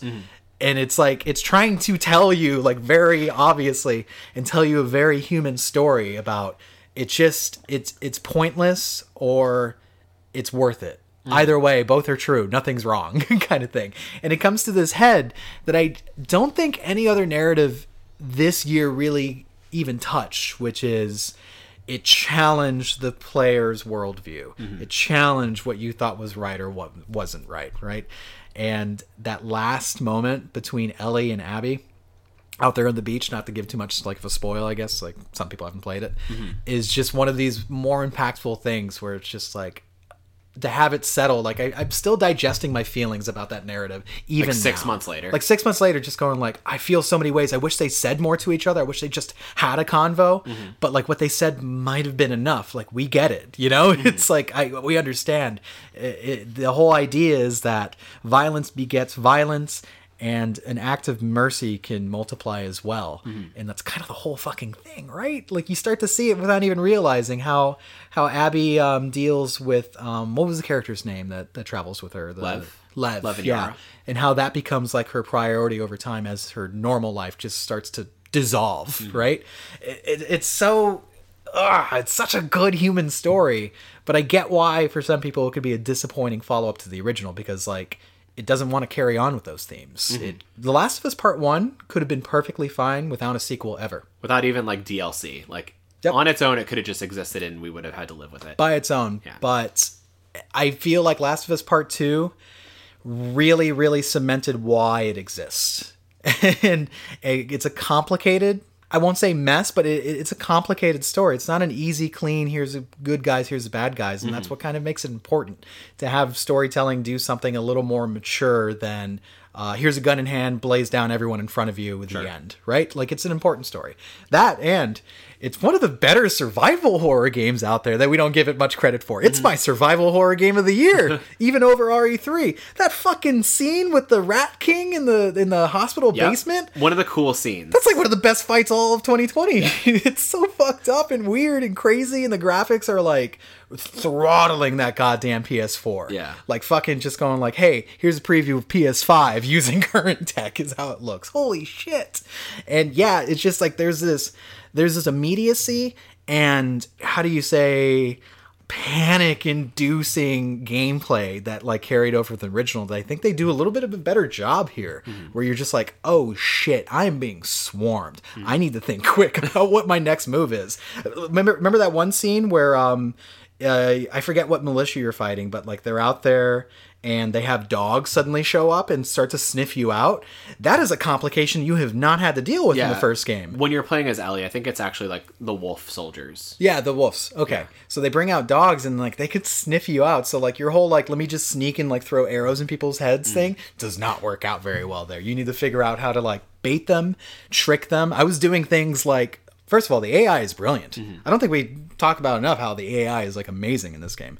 I was having to bait them into like the upstairs room of a house, like get the dog, like, and then like jump out the window as all the soldiers storm that house, going like, oh, she's over here, like freaking out, and then like go figure out how to like set up a new thing like on the fly. And I was like, yo, this is crazy. Like, the combat's actually really crazy in this game. Like, this is probably one of Naughty Dog's finest, but I feel like it gets so overshadowed by, like, the narrative is the only thing like can talk about in this game.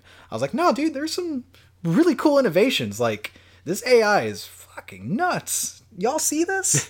I just replayed it like 2 weeks ago because I was getting the platinum, and I needed to take some time away from it rather than playing it back to back. And I think, some of the systems like really, really do hold up. And I was impressed by all of those encounters. Like, everyone that happened along the way, I was like, holy shit, this is like really top tier gameplay, top tier like development mentality and everything. And there's something about the way that the Last of Us games are made, and this one especially, that feels like you're in one of the darker Coen brother films, right? Like No Country for Old Men feels like an instant inspiration for this. The way that they frame things, the way that even some of the shots are set up, the way that it isn't afraid of hanging on to moments other games might skip over. Like uncomfortable moments or super uncomfortable moments, like between characters, or just the quiet of walking around Seattle. There's something super eerie about knowing that this place was totally lived in.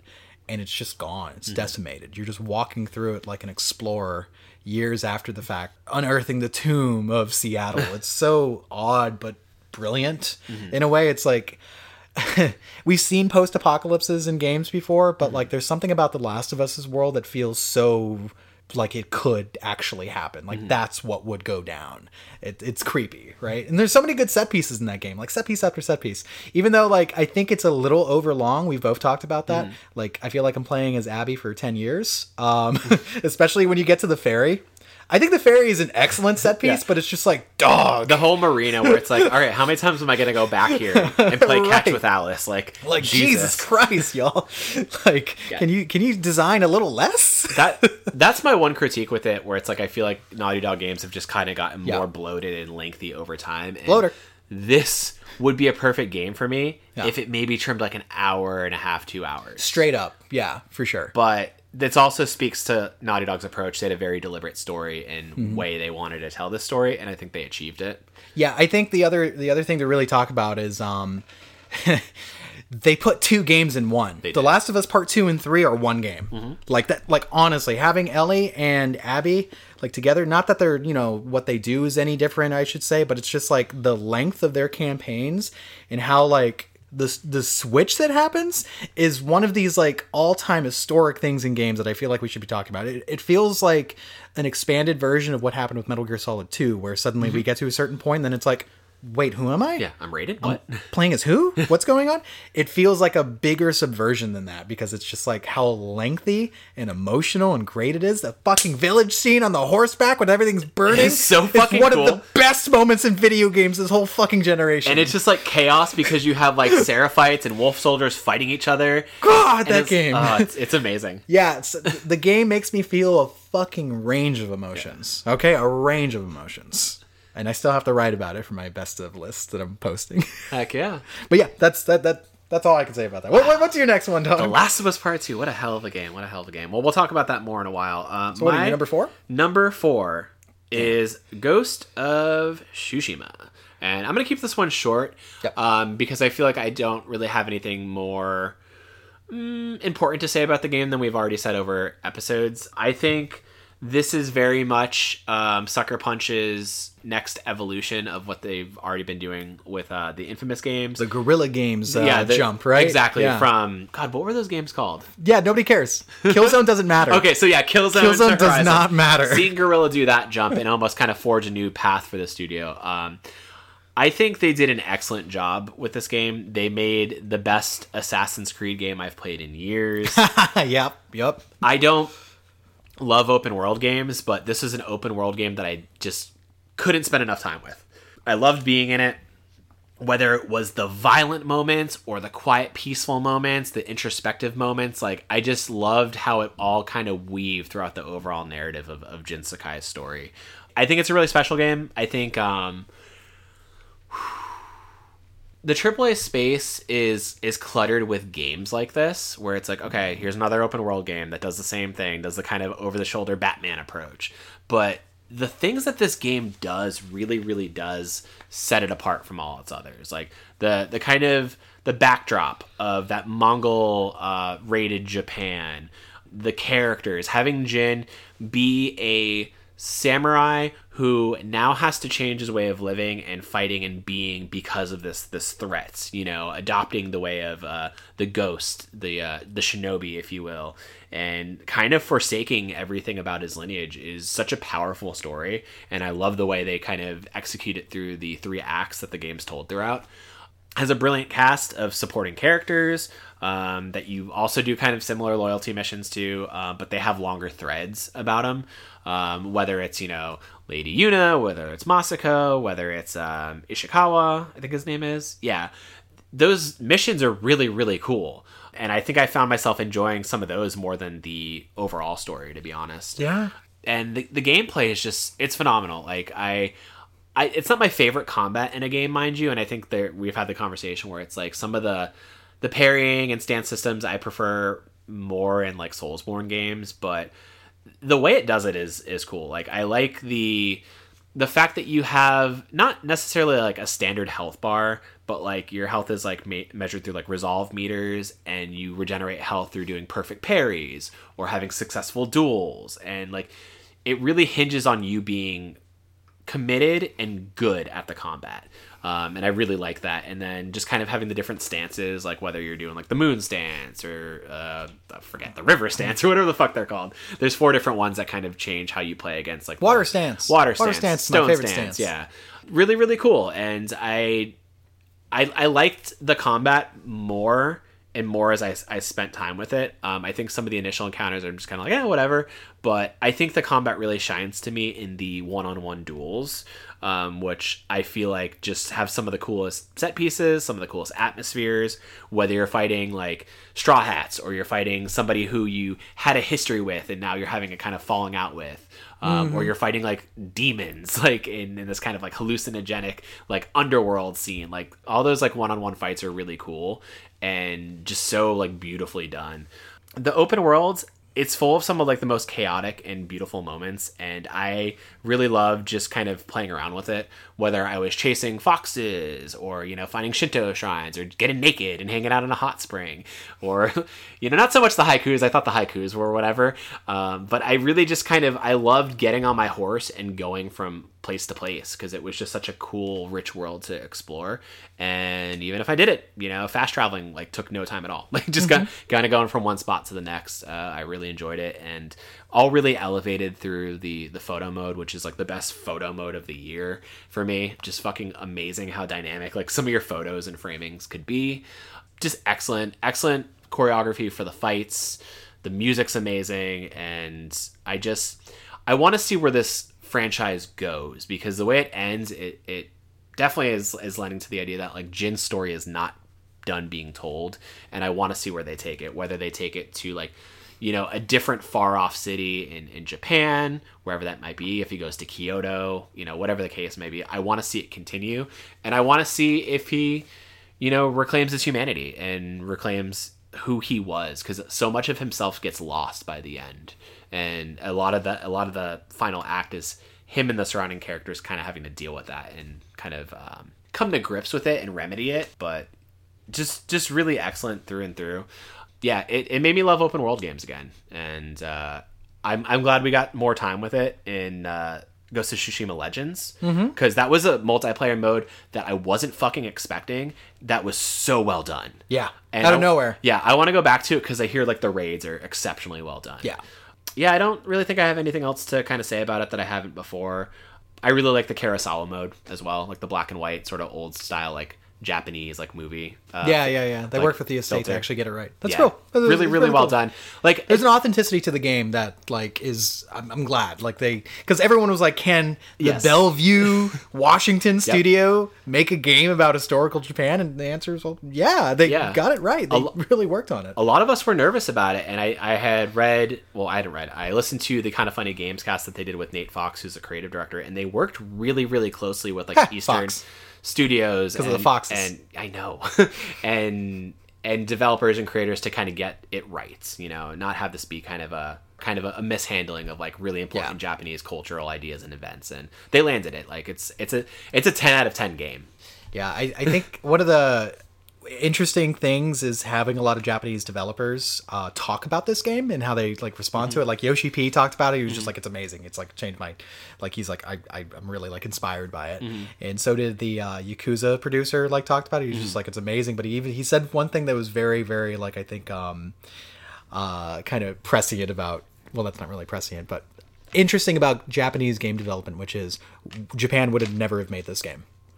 And I think that's absolutely true. I don't think Japan could ever have made that game because that's a lot of Japanese design doesn't really support that open world design. Like they don't, that's more of a Western thing. Like they've tried and it always ends up being some sort of like goofy mishmash like Dragon's Dogma where it's like, this is almost like a good open world game, but it's got some weird stuff in it. Yeah. Or we see different things like how it was with like Genshin Impact or Breath of the Wild. That was China actually. Oh, China. Yeah. Well, with Breath of the Wild rather, right. Where you see these ideas where it's like some of them are dated ideas. It's new for the franchise at hand, but it's not new in a Western sense. Yeah. You know? Yeah, so I think that's like why it's like turning heads like worldwide. We're just like, whoa, what the fuck? What is this game? It's a very interesting game for sure. I got a number 4. Go for it. Number 4 is Yakuza Like a Dragon. You pretty much covered a lot of like what I could say about the game. I do agree. I think it's a brilliant onboarding point for the series. Much more than the previous most recommended first Yakuza game, Yakuza 0, which is 17 fucking hours of a slog, and then it gets fun. Like, come on, stop. We need to like change this narrative. Yakuza 0 is like the game that like I think gatekeepers would recommend because it's like if you don't fucking like it, like we kept you out of the community is basically how it feels. I don't know. That's a big statement. I know. We have people like Chelsea who's like the RGG poster girl. I'm being hyperbolic. Yeah, I know you are. But I do think I don't love Yakuza 0 versus I would immediately recommend Like a Dragon. I'd be like, play that fucking game. Even if it ruins the rest of Yakuza games for people, which I think it will. I think it's going to be hard for me coming off of this year. I beat Judgment and Like a Dragon, and to go back to some of the older stylings and ideas of like what the franchise was. I don't think people do it. Even with Kiwami, because I know Kiwami is like a reconfiguration of like the older like PS2 game, right? But I think it's still going to be harder to like re-steep myself. Yeah, dude. Like if you were onboarded with like, let's say Resident Evil 2 remake or even Part 7, I can't divert you to the original remake. Like you'll play it and be like, what the fuck is this? I tried that. I think people playing Like a Dragon are going to be the same where it's like, why is this a beat 'em up? What is this shit? Is there not an English track? You know, you gotta like there's these things that this game does so well that I think are going to be instrumental to the series going on. Okay. And, like, it's just, we can't go back. You know what I'm saying? Like, it almost feels like playing this game that the entire series should have been a JRPG. Because it just fits. It fits so well. They didn't have to change very much at all to make it accommodate what they are already doing. The whole open world sim thing almost feels like it wasn't benefited from the combat system that it had before. That's what I'm saying, where it's like it feels such at home in this like long sprawling RPG. For sure does, right? Like it just feels natural and it's so fun and it feels like you're still playing a very actiony beat 'em up because you have to like look for opportunities. Your enemies are always shifting around, so it's like you have to make your decisions fast. You can't just like put the controller down and like walk away and then press X later on. No. You have to be engaged with its combat nonetheless. Just because it's turn-based doesn't mean it doesn't need your attention, right? And the story is fantastic. I think Ichiban is an immediately likable character, very much the opposite of Kiryu. I think that's another thing that's going to hurt people too. It's like, let me play these old ones, and they find this fucking stoic Yakuza versus Ichiban being a guy who is not afraid to fail, and he leads with his heart. It's a very interesting protagonist for this series about like gangsters and betrayal and stuff. He is just, no matter what you do to this guy, 18 years in prison, for instance, and he still comes out with a smile on his face and hope in his heart. And still defending the people that like betrayed him, like to his last breath. Like it's some of it's to an annoying degree, but like he's such a good guy that like you can only root for him in those moments, even still. He's the hero that we need going forward, man. We can't go back, doggy dog. That's what the truth is. So I think the series should do this. Mainline series should stay JRPG, keep on doing Ichiban, and then you can do either spin-offs like Judgment or maybe even more spin-offs with Kiryu if you wanted to, that do like the more brawler stuff, right? If we get a sequel where like Ichiban is brawling and we don't have a party anymore, it's going to be so bad. Yeah. I don't think we can do that. Yeah, because I want this cast of characters again. Like, I want Adachi, I want Namba, I want Psycho. Like, I want all these characters there with him because it feels integral to Ichiban's story. That's like the amazing thing. Like, these characters aren't just like kind of window dressing or anything, right? Like, they have very valid portions in Ichiban's story, and they grow with you and they change and they make mistakes too. Namba. Like, it's so intriguing. I felt like I was rocking with a family at a certain point, right? You grow with these characters, and there's always been ensemble cast in Yakuza, but there's a big difference between like being the lone godly uppercut man versus like rolling with your ensemble and having them like comment on the world around you, make jokes, kind of reveal more about their personality. Old ass Adachi or Psycho just being like, how do these grown men not have money in their bank accounts? That's a good comment. I like when you get Zhao in your party and it's like he's Chinese and you hear a lot of like kind of commentary about like Chinese versus Japanese culture. Yeah, and what it feels like to be like an outsider in Japanese culture. Super interesting. Another big thing that I want to cover in this game is that the fact that it is probably the only video game in existence to humanize homeless people. Like ever. Yeah. To like kind of say, hey, here's kind of their experience and go through and give you side quests about like, their ambitions and such. One of the ones that kind of stand out is the guy who's trying to impress the soup kitchen girl.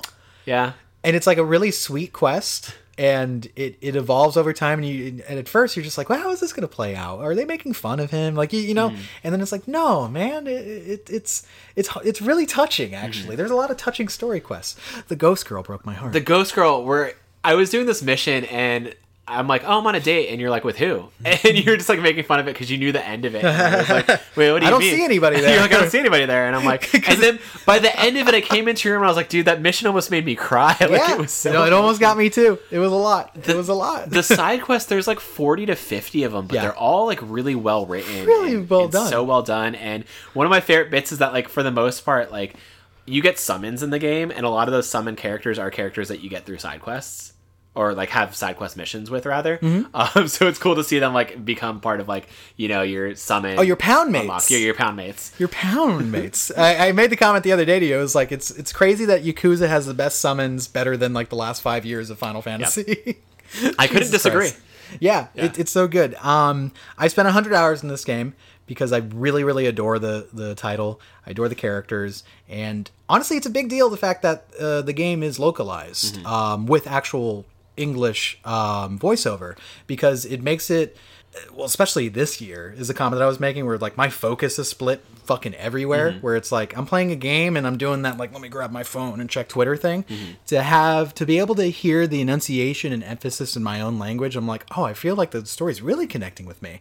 Not to say that previous stories didn't, but there's just something about this one where I'm like, wow, this is working, and I think that's going to be the thing that really pushes Yakuza further into the mainstream going forward, right? And I think even the localization team said that going forward, we want to make sure that we try to localize these games almost at launch, basically. And I think that might be the future for these titles, to make them like really successful. But this one, holy shit, perfect onboarding point, great story, great cast, and I hate JRPGs, and I love this game. Generally, I hate JRPGs. I'm hyperbolic again, but generally they buck me off. Whereas this one, I was like, "Oh, I'm in. I'm in, baby. I'll do everything. What stats? What jobs? What gear can I grind? Who do I have to romance? What do I have to do? Yeah, what am I doing here? I'm fucking planting seeds to make roses and pansies to give the girl at the fucking workplace to try to date her. Oh, it's great." The only game where I would willingly give myself to 8 hours of a business minigame, because I just enjoyed it so much. I don't have the same feeling, but I did devote myself to it because I needed to. I had some fun with it. There's charm throughout any activity in Yakuza, and this one especially. So it's amazing that I played much more of this game than any other Yakuza, to be honest with you, because it's good. That's true. I feel like okay, yeah, I think you've spent probably north of 60 hours with every Yakuza, but this one, because you're trying to get the platinum, like you're coasting into 100 hours. Yeah, easily. Dude. This is my longest get. I played a lot of Yakuza this year, too, man. The whole remastered set. You did. Zero in its entirety. Well, I sped through a lot of Zero. What a boring game. Anyway. What's the next one? My next one is, and we talked about this at length during our last spoiler cast, but Spider-Man Miles Morales. Spider-Man. Is that your number 3? This is my number 3. Nice. I don't even need to look at my phone for it. I love this game. It was the perfect PS5 launch title for me. Everything that I had critique and everything that I had criticisms about for 2018 Spider-Man are resolved here in terms of length, in terms of unnecessary padding in the world. I love Miles Morales in this game. I love his cast of characters that surround him. Genki, Rio, his friends, and then kind of the nuanced story of characters that are villains but also interplay with him in very normal ways, because that's Spider-Man, right? A lot of his villains end up becoming people who are closest to him, and I think it's just all very, some of it's subversive, some of it you can see coming from a mile away, but I think it's just all super well done in the ways that a lot of the MCU movies are doing, or even how Into the Spider-Verse did it.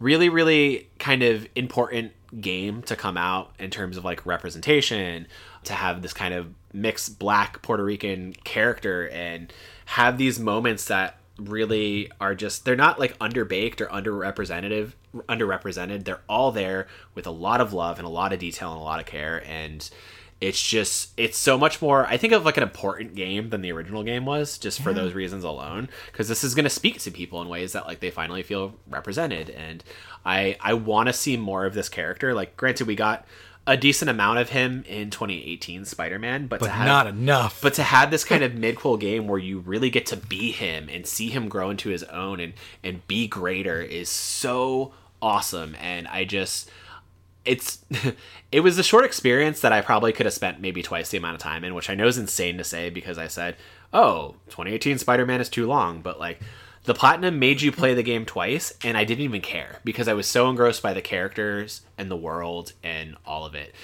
It's seething with style, the fact that, this Spider-Man is his own Spider-Man, is his own person, The hip-hop influence, the fact that his fight style and in combat suite is different is just really neat, to the point where I prefer playing as him probably over playing Pete, which is a bummer to say, but I think his skill kit is it's simpler and cooler in a lot of ways. They've outdone themselves. Yeah. Insomniac has outdone themselves. The Venom Strike, once you give that to me, you cannot take it away, Insomniac. No. Let me keep it.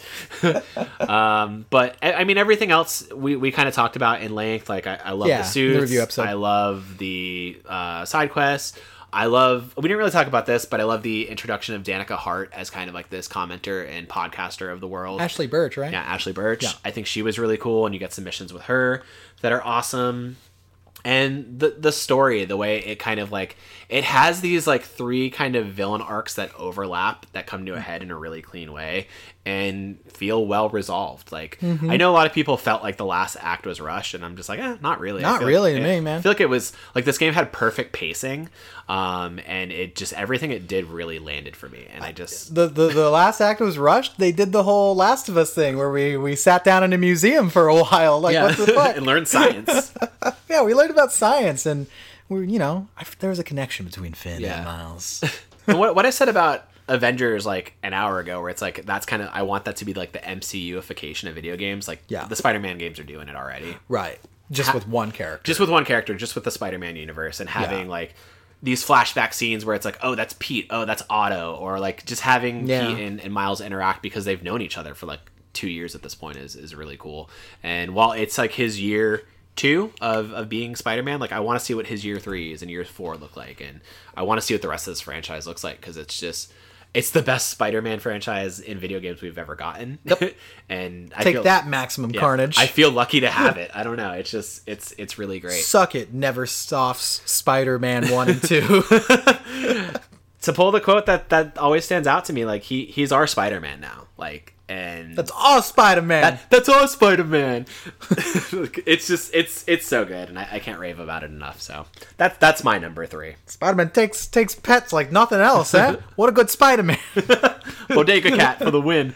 My number 3 is a game you have mentioned, is Ghost of Tsushima. Wow. Just like you, I don't have that deep insights to kind of discuss, because the game feels a lot like how Horizon did, which is there isn't necessarily like a billion new ideas. It's not like this genre definer. It just does everything it sets out to do very, very well. Like, it all is super cohesive and honestly is an easy open world game to play, in that I didn't even want to fast travel through most of the game because I honestly wanted to take it in, because it's not super gigantic and it's so easy to like move around using your horse, and the wind mechanic is so interesting. Oh, I forgot about that. Yeah, integrating like your navigation without having just fucking giant waypoints all over or a mini map or some shit is a brilliant way to actually integrate the design without taking away from the fact that I should be looking at the world instead of the lower left corner of the screen. That is what an open world game should be. Yeah, the UI is some of the cleanest and least obtrusive UI, and just like that, like swiping on the touchpad to like make the win happen and kind of just guide your journey is like really it's so smart. It's neat. I think the combat landed a little bit more for me just because I also understood that taking on hordes of enemies needed to have combat that I wasn't like overly like thinking about all the time, going like, oh, what does this parry? What does this do? Some of the stances kind of fucked me up, but like when you get into it where it's like, oh, here's the importance of stances. This is good against shield guys. This is good against spear guys. This is good. Oh, shit. And when you start to master that, you feel like a fucking samurai. Yeah. It's so good. By the end of the game, you feel like a beast. Right. And I really like Jin. I really liked his characterization. I think the thing that really stood out to me is because I thought the story overall was kind of cookie cutter in a way that it wasn't any different than, honestly, superhero origin stories that we've seen before. Had a very Batman Begins feel to like the whole thing. But what really stood out to me was that he struggled with this idea of, he was told what being a samurai is, what honor is, what it means, and how you don't deviate. But to come face to face with an enemy that does not give a shit about your honor and is willing to do anything to crush you, he understood that he had to evolve. And to see him struggle with like kind of diving into that darkness as the story goes and have people react in a negative way, but have new people in his life show him, people that he respects and cares for, show him like, no, man, you gotta do what you gotta do to get on by. It's an intriguing thing. I really like where we leave off with him, and I'm so fascinated to see like where else we go, because I don't think you kind of mentioned where it's like, oh wow, it took like a lot out of him, and I was like, I don't know, I think he's evolved his worldview to something that will work going forward. Like, he is the hero, just like Batman. He is the hero that they need, but maybe not the one they deserve. Or maybe it's the other way. I forget that quote. Fuck that movie. He's our Batman. He's our Batman. Takes a pet like nothing else. Wow, what a good cat. But yeah, the side quests, I think I'm with you there. I was fascinated by the side quests even more than the main story, because like they all had really intricate beginning, middle, and ends. And I really love the side quests that were recurring. You know, like, you know how you get exhausted in some games where it's like, so-and-so side quest, 1 to 7. Yeah. If you're playing Final Fantasy 15, that means you got to hunt Cactuar for 7 different missions. In this one, you are growing as a human, which is crazy. And having these stories evolve, and you really do have a sense where it's like there's a takeaway that Jin has with every single one of them, where he kind of becomes really reflective about like, what's my standing and what good do I do? What does the ghost represent, and how do I affect that versus what can I not control, how people perceive me? It's really interesting, you know, because like honestly, I keep on comparing it to Batman because it is Batman, where he is dealing with iconography. He is having to manage a mythos while still acting as a person and trying to figure out what's like the right balance between, well, what could be considered good versus evil. It's really dynamic in that story, actually. So I think that those themes kind of landed with me a lot, because like morality is such an interesting to play. Like, it's a playground in any story, essentially. It just so happens it's a really excellent open world game on top of that too. Like, it doesn't fucking waste your time. And the moment you think it does, by the 50th Fox statue, it's done. You're like, oh shit, I'm out. It's over. Or like doing the sort of thing that Assassin's Creed games make you do, where you have to clear out like Mongol camps. I didn't mind it as much. Yeah, for sure not. And there's actually a good reason why, I think, is that Sucker Punch is like obsessive with making sure that every mechanic is as inobtrusive and smooth as possible. Like, the simple fact that it is super easy and not convoluted to choose between, let's say I'm perched on like a wire and I see 2 enemies, choosing between like what action to take, either a takedown or like a full-on stab. was really smooth. It was like, oh, hey, you actually separated the buttons instead of making one button do 50 things. That's smart. Why didn't video games? Yeah, so many do this other games before? could have done that by now. So whereas Naughty Dog, as you said, was super insular, I feel like Sucker Punch very much absorbs as many games as possible to figure out what works and what doesn't. And you could feel that in this product where it's like, hey, we understand that you've played a million games like this before. Here's how we're different. It works. So I have nothing but massive respect for this game, and Sucker Punch, you have my sworn loyalty. You lost me a little bit with Infamous Second Son. You lost me a little bit. You got me back with First Light. Yeah. But this, loyalty. I'll take the sword. There we go. There we go. What's your number 2? My number 2 is The Last of Us Part 2. Oh, And I know Last you of have Us. your reasons probably for why it couldn't rank as high. Maybe the climate, maybe the year that it released in, whatever the case may be. it triggers my anxiety.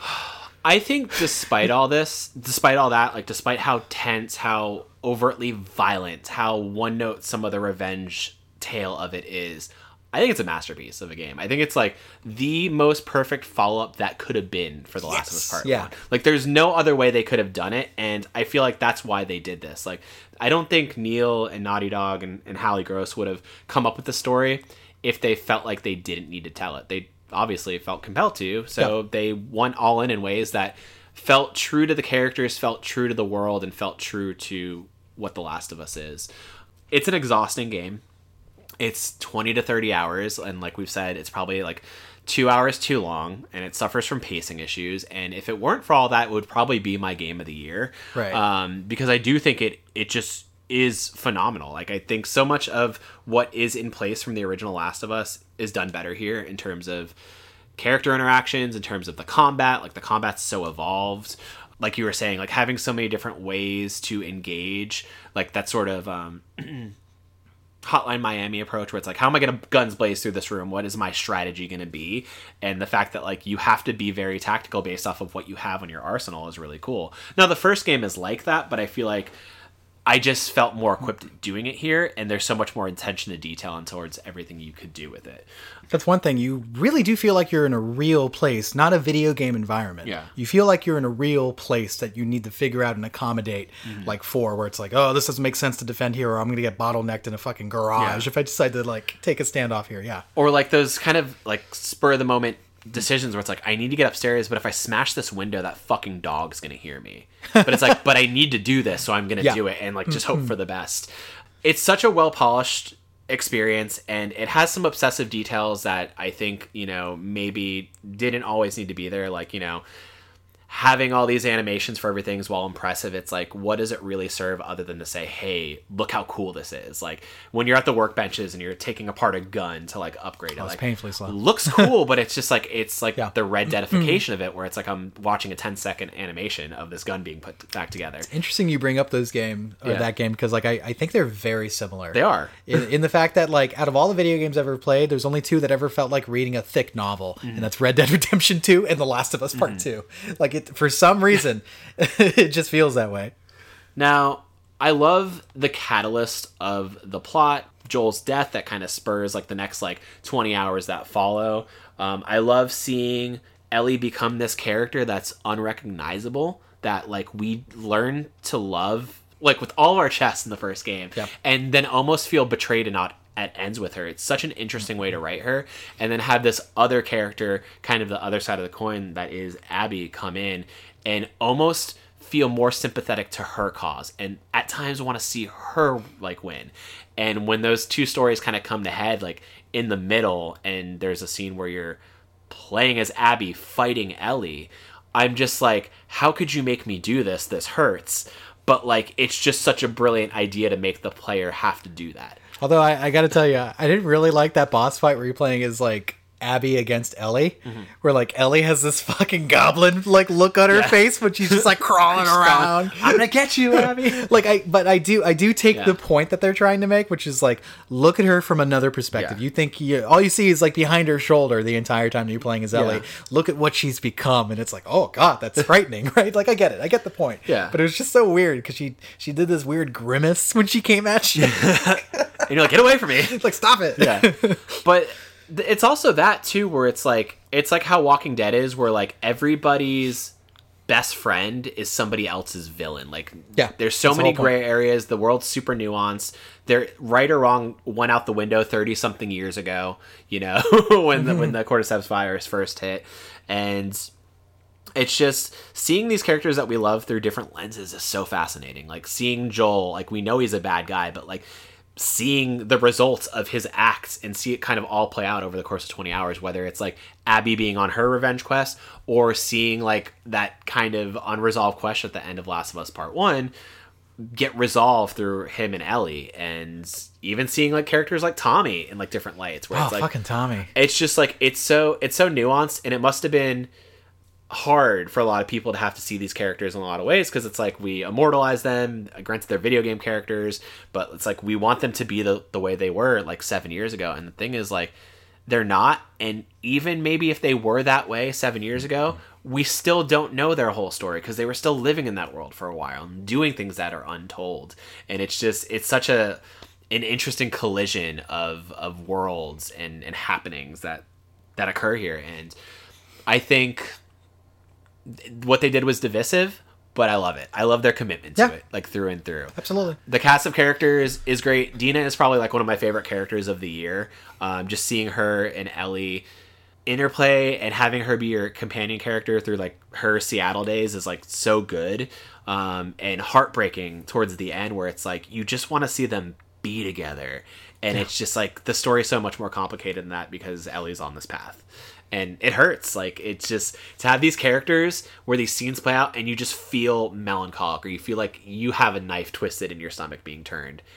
It's painful, but it's really, really well done. The setting lands for me. I like actually the structuring of the story a lot, where it's like you have this kind of prologue, then you have like where they're at now, and then kind of like the narrative of like, okay, Seattle's day 1, 2, and 3 with flashbacks in between, and then the mirrored story of Abby.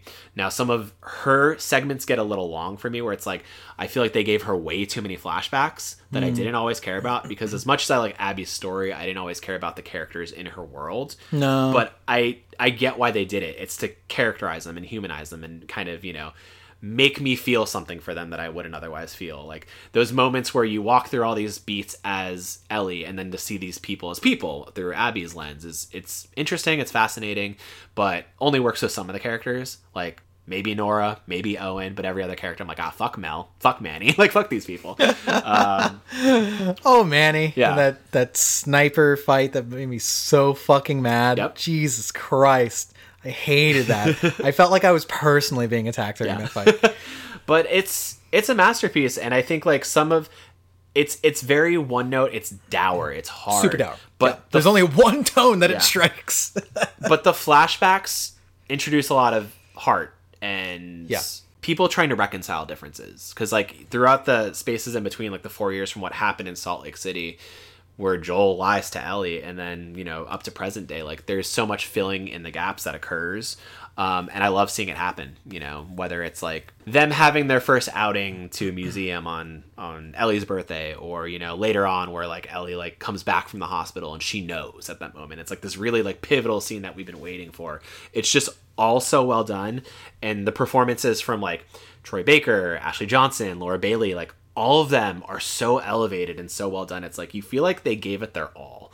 And like every time there was a cutscene, like I was just gripped. I couldn't like turn away. And that maintained through the second playthrough. Like nothing lessened when I played the second set of 30 hours again, like 6 months later. Like it was all still there. Now, like I see why it doesn't land for people. It made hard choices, but like goddamn, I respect them for it. So good, so good. Just the scenes where like Ellie's gripping with like what happened and has walking reminders of the fact that Joel's gone, or the PTSD, or her very violent like climax where like she loses a finger and like she just has this walking representation of like, this is what my revenge led me to. I'm missing a finger, I'm missing the love of my life, I have nothing. And it's so tragic, it's so heartbreaking, but so well done. Well, the missing the finger part is she can no longer play music, which is like the last remnant that she has of Joel. Yeah. Which is just like her whole quest is about loss, like over and over and over again. Which it almost like lets her get to this point where she can let go. Yeah. Which is To a nice. point. I think out of all the video games fuck, all generation, nothing has come as close to pure cinema as The Last of Us Part 2 has. Yeah. It really is cinematic. Like the farmhouse moments, even just the gameplay, how they frame where she's standing in the tall grass, looking back at her old life. What that promise of almost having just normalcy in this world. And she gave it all up for revenge, and just having that just sit on her, walking inside and seeing it's cleared out. Her love of her life is gone, and it's just hollow memories, right? And for her to say, like, time to move on. It's pure cinema. Yeah. Pure fucking cinema. Chills every time. Play that fucking game. Yeah, Play it's a novel in video game format, and I think it's honestly like it's one of the games of the generation. Like, I don't care what you think about the discourse about it, you cannot deny how well like put together this game was and how like perfect the vision was for it. Yeah. So Well, my number 2 is Cyberpunk 2070s. sure it is. Speaking of games of the generation, Daniel. My number 2 is Spider-Man Miles Morales. Mainly because it was joy put into a vial, attach a syringe, stab it in my eyeball, inject it straight into my fucking brain. I didn't want to play anything else when that game came out, right? That was my first PS5 game. I was like, I'm just going to fucking play this. Fuck the rest of these. I didn't even unwrap the rest of the games. I just played Spider-Man Miles Morales. For like 48 straight hours. For 48 straight hours. I got the platinum. I fucking did it twice. It was the middle of the night when I got the platinum too. I was like, yeah. But here's a big statement. I'm going to say it. Spider-Man Miles Morales is a midquill. It is a truncated version of the original game. A stopgap between what is supposed to be a new sequel at some point that'll come out. And yet, despite that fact, it is better than 2018 Spider-Man. Yeah. It is a better game through and through. I can't say it any other way. It's a better game. It's amazing. And going forward, do not do anything without Miles. He is too fun to play as. He's too good of a character. He is too good of a supporting cast. It's like, I don't know, like you said, any qualm that I could have had with the original game, gone from this one. Like the fact that the random crimes that would like, eat up your time in the original game are consolidated to a phone app that Genki made for you. We have a lore reason for it. What? Yep. That's called clearing away the Ludo narrative dissonance. But it just, the game is built for you to just take it on exactly how you want, have fun with it the way that you want, go on the story, and it does something that other open world games don't do very well because it's a truncated game, which is the pacing is perfect. Like, unless you are literally just swinging for 14 straight hours without engaging in it with anything, you are going to get on a story path, and it blends in so naturally, right? Whereas, like, Yakuza, for instance, some of it's, like, a little off-kilter because it's like, oh, let me go on this story mission, and then you don't realize you're going to do, like, 4 straight hours of cutscenes. Yeah. Whereas this game's like, no, it's in and out. Everything's, like, nice and bite-sized, but still filling, and it just, one after another, it keeps on building up to that, I think, an awesome finale. It's a great finale. That one actually hurt me, man. Yeah. Like, the way that they build up Finn, you're the bad guy of the story, just, like, giving her just enough nuance for you to be like, yeah, I kind of understand why you're fucking going over the deep end on this one, right? Like, she's not wrong. Fucking Roxxon's right over here, destroying all of Harlem. Yeah. Like, literally right there. Her anger is justified. Yeah, she lost her brother. She's a vigilante with good reason. Right, but it's like, it's one of those things, I think, some of the best villains are villains that could have easily been heroes. Very easily. Doc Ock was the same way, could have very easily been a hero that advances the scientific field. And Finn could have been someone who was a part of the civil rights movement that would have fucking just protected Harlem. And it didn't go down that way. Right? And it's so tragic. And it really is an honestly tragic story. And that's what makes it so good, because it was like, dude, you put that in a midquill? Holy shit, dude. Yeah, Insomniac is like on a different level right now with this game. Like, down to its stylistic choices, the pulsing theme songs, everything fits Miles. The hip hop, like when you're swinging, that just kind of kicks up and you're like, holy fuck, I don't want to stop swinging. Yeah, they made it feel like, whereas like Peter's world was like, yeah, it's Pete swinging through New York, whatever. Like, you honestly legitimately feel like the theme of the story of Miles finding his identity as Spider-Man is communicated through the gameplay. As like you level up, as you go through levels, the way he makes choices, you feel like everything I'm doing is so centered around Miles that this game couldn't exist with like another character. It's that good. fucking amazing game. It's my second favorite game just because it's joyride, pure joyride. Like that's fucking smiling at both corners of the mouth kind of game, right? Put that on the cover right there. You made Kevin smile. Very few smile things. To your ears. Smile to his ears, boy. Inject it straight into my brain, Kevin of the Save Room. Inject this fucking game in me. So I want to replay it eventually. I just burned through it, right? Yeah, I hope they add more content to it, but we'll see. If they don't, and then they just focus on what is the third installment of that franchise, I won't be mad either. Yeah. Oh, Kevin, here we are at the end of the road, the end of the Game of the Year conversation. Ooh. These things are never short. They're never short, and they get longer every year. Because we refuse to do a consolidated list. Yeah. Yeah, that's honestly, the this year we probably could have done a consolidated list because it's like the same.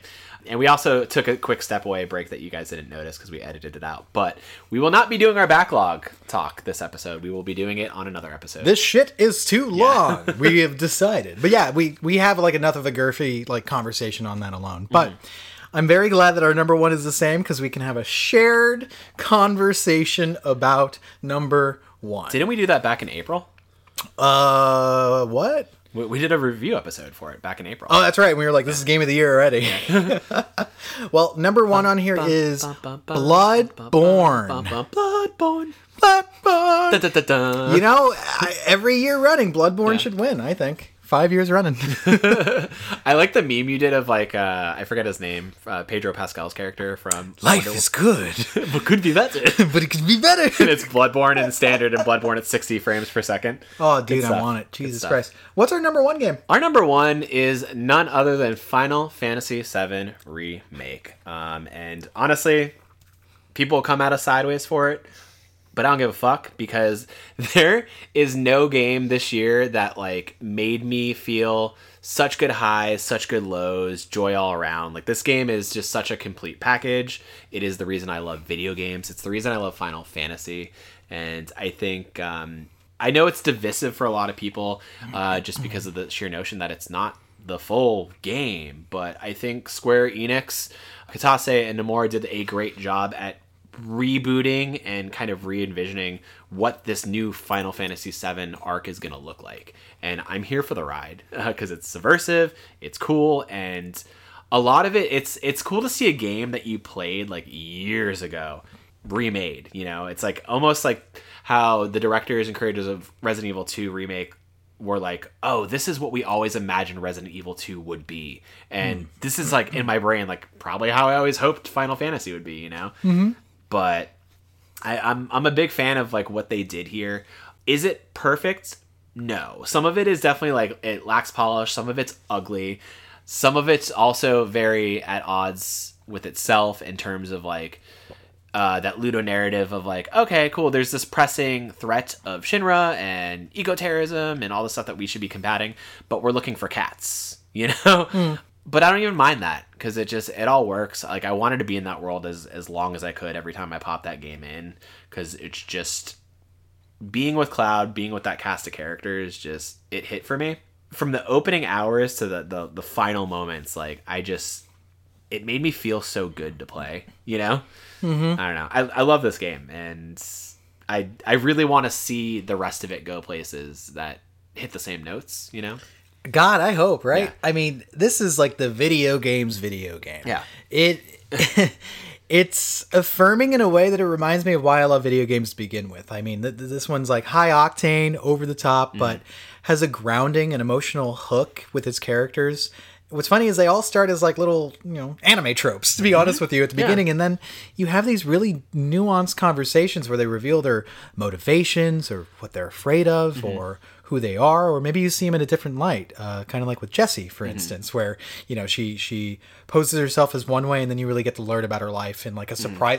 That was a surprising diversion, by the way, for this remake where you like see her father in bed and all that stuff. Well, that's the thing about this game versus the original, where you're doing an expansion, a 40-hour expansion of the first 7 hours, where some of these characters only had like very few lines. Yeah. And to have like whole chapters with them and have them be fleshed out in characterization is so amazing to see.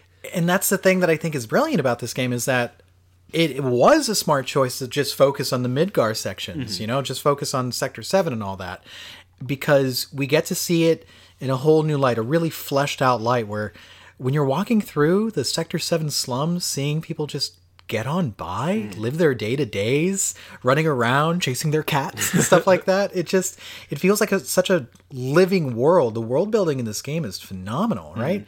And how the characters respond to that, and watching Cloud like shirk away from being just like a, how do you say, like a trope, like the stoic hero. Because he is through and through, but through and through. But like he gets chipped away at by people like Aerith, for instance, that see something a little bit underneath, and even Barrett kind of like, grows to get used to how he is, but really sees him for who he is.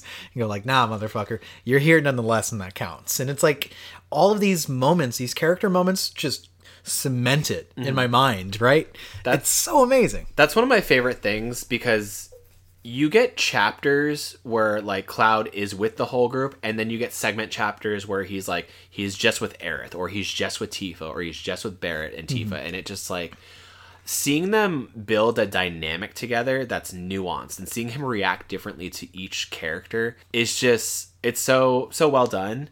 And I just like, there were these moments that I just wanted to live in forever, right? Like those moments in I think Sector 5 with Aerith and Cloud, where it's like they're just hanging out and getting to know each other, and she's like kind of playfully jabbing at him and kind of chipping away at his exterior. It's like so heartfelt and so like just expertly written. Oh, and the voice actor for Aerith, out of this world with that characterization. One other thing I should note is that Square Enix finally did it. They finally made the perfect blend of RPG mechanics with action. Yes. Like ever. Yeah. Like the real-time combat mixed with like, you can kind of do this Mass Effect pause time thing to choose your next moves is brilliant. It feels so good. And the fact that you can control everyone in your party is not like a novel concept, but the fact that they feel so unique across each other, it feels like entire action games could have been built on Cloud's mechanics, Tifa's mechanics, Barrett's mechanics. It's so cool. Yeah, I think that's probably why they needed to do it in parts, because like to have a whole dynamic party of 8 different characters who all play very differently is probably hard to do on the onset. Oh, absolutely. But to have it be like, okay, we got this initial installment, we can make these 4 characters work, and we'll worry about how we'll introduce other characters down the line. But the combat and gameplay and uniqueness of each character is actually like one of my favorite things of this year. Like this was my favorite game to play all year, because it felt so fun to play as Cloud, to get in there with my Buster Sword or my different weapon set or equip different materia and just build my stagger meter, get in there with really like heavy ATB charged attacks and just take down enemies. It's just like, you feel like it's so visceral and so like just in the moment that like you feel like you're doing it as him, and it's really neat. And then I mean, I even liked playing as Tifa more, like getting in there as like a knuckle brawler. Feels completely different, right? Just like punching my enemies to death and kicking them. And you know what was actually really fun too? Playing as Aerith, being kind of like a healer with some assault moves here and there. Super interesting. And I like that you get into these the Coliseum fights are really cool. The ones with Chadley does, like the virtual battle simulators. The battle simulators, where you have to play as like the characters individually and like kind of master them, is so cool. You actually get to see how much thought was put into their mechanics and all that shit. I like the materia system. I don't like the UI for it, unfortunately, but I do like how it works and how like it bolsters one thing over the other. And you actually do feel like I need to consider what I'm going to do. Oh, come here, you're a baby. That's her game of the year as well. That's the baby. Hi, you want to talk about your game of the year? No? You get quiet? Okay. You fight a fucking house. Yep. You fight Hell House. The fights are really good in this game. Like, amazingly good. Like, I don't think there's a single fight that I really despise. Maybe that one fight with the weird guy. I don't remember his name. It's on a rooftop. Roche. No, not Roche. The motorcycle guy? No, that one's fine. The guy that you fight who... His dad is like the president, the Shinra president. Oh, Rufus. The Rufus fight is actually like... That one's frustrating. Yeah, it's frustrating because it's like you're fighting like a really skilled like gun tactician, and he's got his dog as well. Yeah, that one's rough. I like it, but it's not my favorite.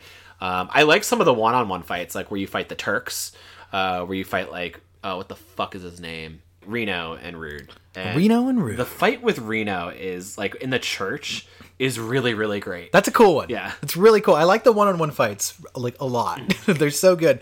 The game does this thing where It fulfills the promise of that Advent Children CGI thing that people loved so long ago, where they're like, I want to play action like that in Final Fantasy. And like Square just couldn't like manage it for years on like across different titles. Like look at Final Fantasy 15, for instance. Combat's not that great in that game. It's aged worse and worse. It's just like, hey, triangle to warp strike, triangle to warp strike. God, it's so boring. And then you come across this, which is like, it gives you an authentic challenge and pushes you to master its different components and feels rewarding as you go along. Doing the game on fucking hard? Oh, yeah. Yo, dude. That was like one of my favorite challenges all year. At that point, it does the thing where it's like you don't have benches to replenish like your HP and mana, so you have to really manage your magic and manage your equip load with your materia and have the perfect optimized loadout and get good at swapping between characters on the fly, which is like one of my favorite systems, where it's like, I'm going to build a character up with maybe some of Aerith's like magic attacks or like Tifa's quick strikes, and then I'm going to get in there with Cloud and give some heavy attacks and just fucking destroy them. Fuck the whole situation. They get different weapons too, which is really cool. The dynamic interplay of the characters and swapping between them on the fly never felt old. No. I played 80 hours of that game, and I could play 80 more just doing that. So fucking good. Playing through the game, I felt as engrossed as I did playing Final Fantasy as a kid on the PlayStation, where I just like wanted to burn through it. I wanted to keep on playing it. I wanted to leave the world. And I thought that was amazing for a modern one, because there's been modern Final Fantasies where I'm like, nah, I'm going to bounce. Yeah, this one is engrossing. I think it does the thing where maybe some of the better parts of the more recent games, like 13, 15, it cherry picks and just masters. And then it manages to capture like the old school feel of like what makes these sort of games special. Every time I sat down with it, I had like just wide-eyed childlike wonder, like when a certain score hit or when a certain boss came up that I remembered as a kid, like fighting the Airbuster or, you know, fighting the Scorpion in the beginning hours. I'm just like, this is so what I wanted it to be. And it's like, it's great. It's well choreographed. The set pieces are it's just so well designed. And you think it would get old after a while, just playing throughout the slums over and over across like 18 chapters. But they managed to make it all feel like really dynamic and different. Some of it like is like, okay, I'm walking through a sewer, or I'm walking through this kind of like whatever area. But for the most part, like that's just such a small percentage of it, where everything else just feels like very unique and lived in. And there were areas that I love being in. Like I think Sector 6 and then Wall Market, that sort of like lively, like, hey, this is our kind of like entertainment sector, was just so cool. Yeah, Wall Market's such a highlight of the game. Yeah. And that Coliseum fight's so fucking ridiculous and good. And then Don Corneo shows up. God damn.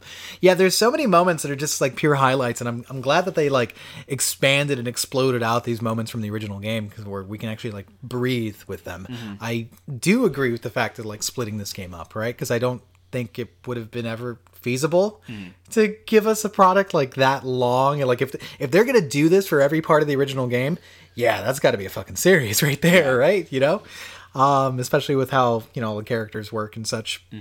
But yeah, I don't know, I fucking love this game. I don't know what else to say. Like I can try to like illustrate it, but I think I want to speak more to the mentality that it's not a 1-to-1 remake, which is it's more about how our memory works over time. Like think about it. Final Fantasy VII came out when a lot of people were kids.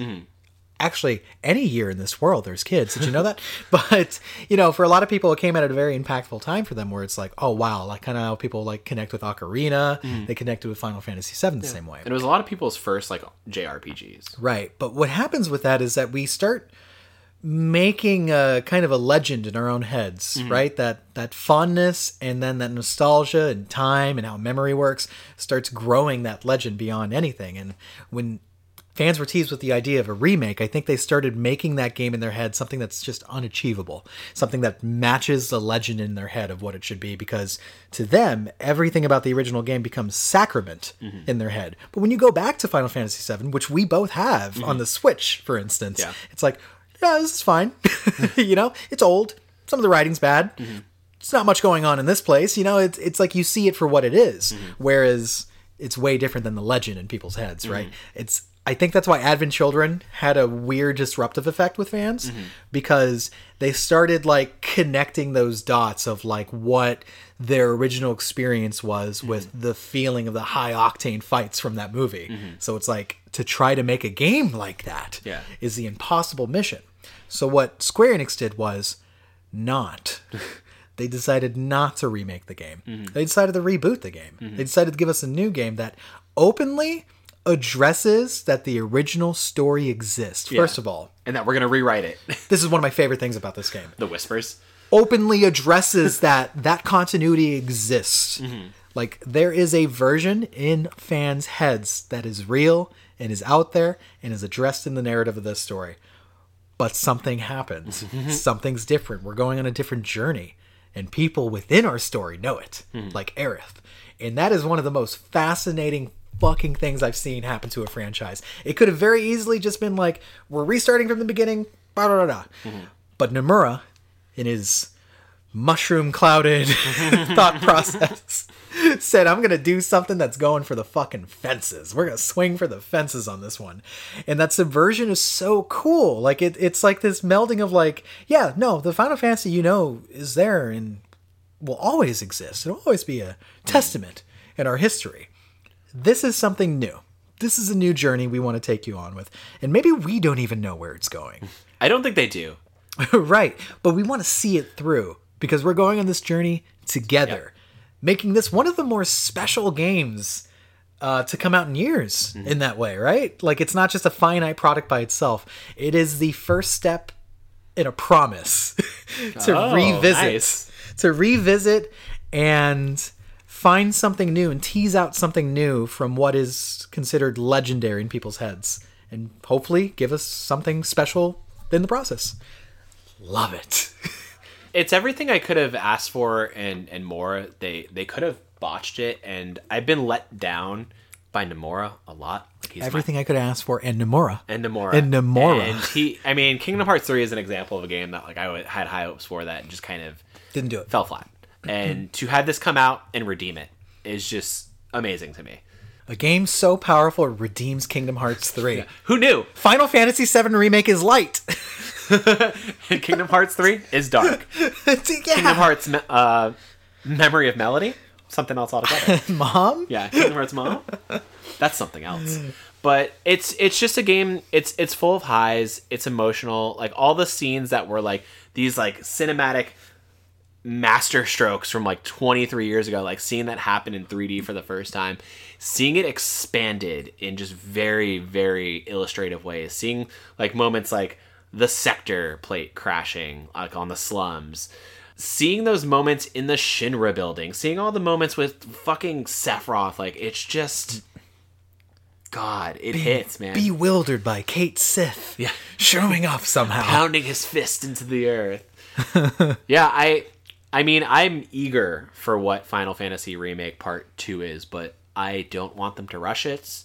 You know, I think they said amongst themselves, like, we can release more games on quicker time frames, or we can release less games on longer time frames. And if this attempt ended up being 3 really solid games that took maybe 8 years to make in total, I'd be okay with it, because they're all games unto themselves, you know? It'd make history. Yeah. It would make history. We would always talk about this 3-parter. My hope is just that there is continuity between all of them, and that they do not change the gameplay too drastically, because the gameplay is perfect. Yep. You know, if you're going to change anything, make it a little better. That's all. That's all you can change the world a little bit. Yeah. I would say, like, I think the limitations of last gen, where it was predominantly, developed for, like having to have these, like, obvious disguises for loading screens, where you're like, oh, I'm going to slip through a crack very slowly and wiggle my body through. It's like, dude, you did that to me like 14 times this level. What the fuck? Yeah. And on PS5 with the fucking SSD, like, we're not going to need to do that anymore. No, give it to me all. So we'll see if they do it. I do want to see the sequel expand out a bit more, like actually play with an open world, which is what the rest of the game does. Yeah. Isn't that right? Yeah. So yeah, usually like when you go to COM and then get like kind of released into the open world, it's like, okay, cool. Now I'm meeting other characters that are optional that I can add to my party, and just finding hidden stuff in the open worlds. And I know you love Final Fantasy VII Remake too. She loves Final. Let her go. Here you go.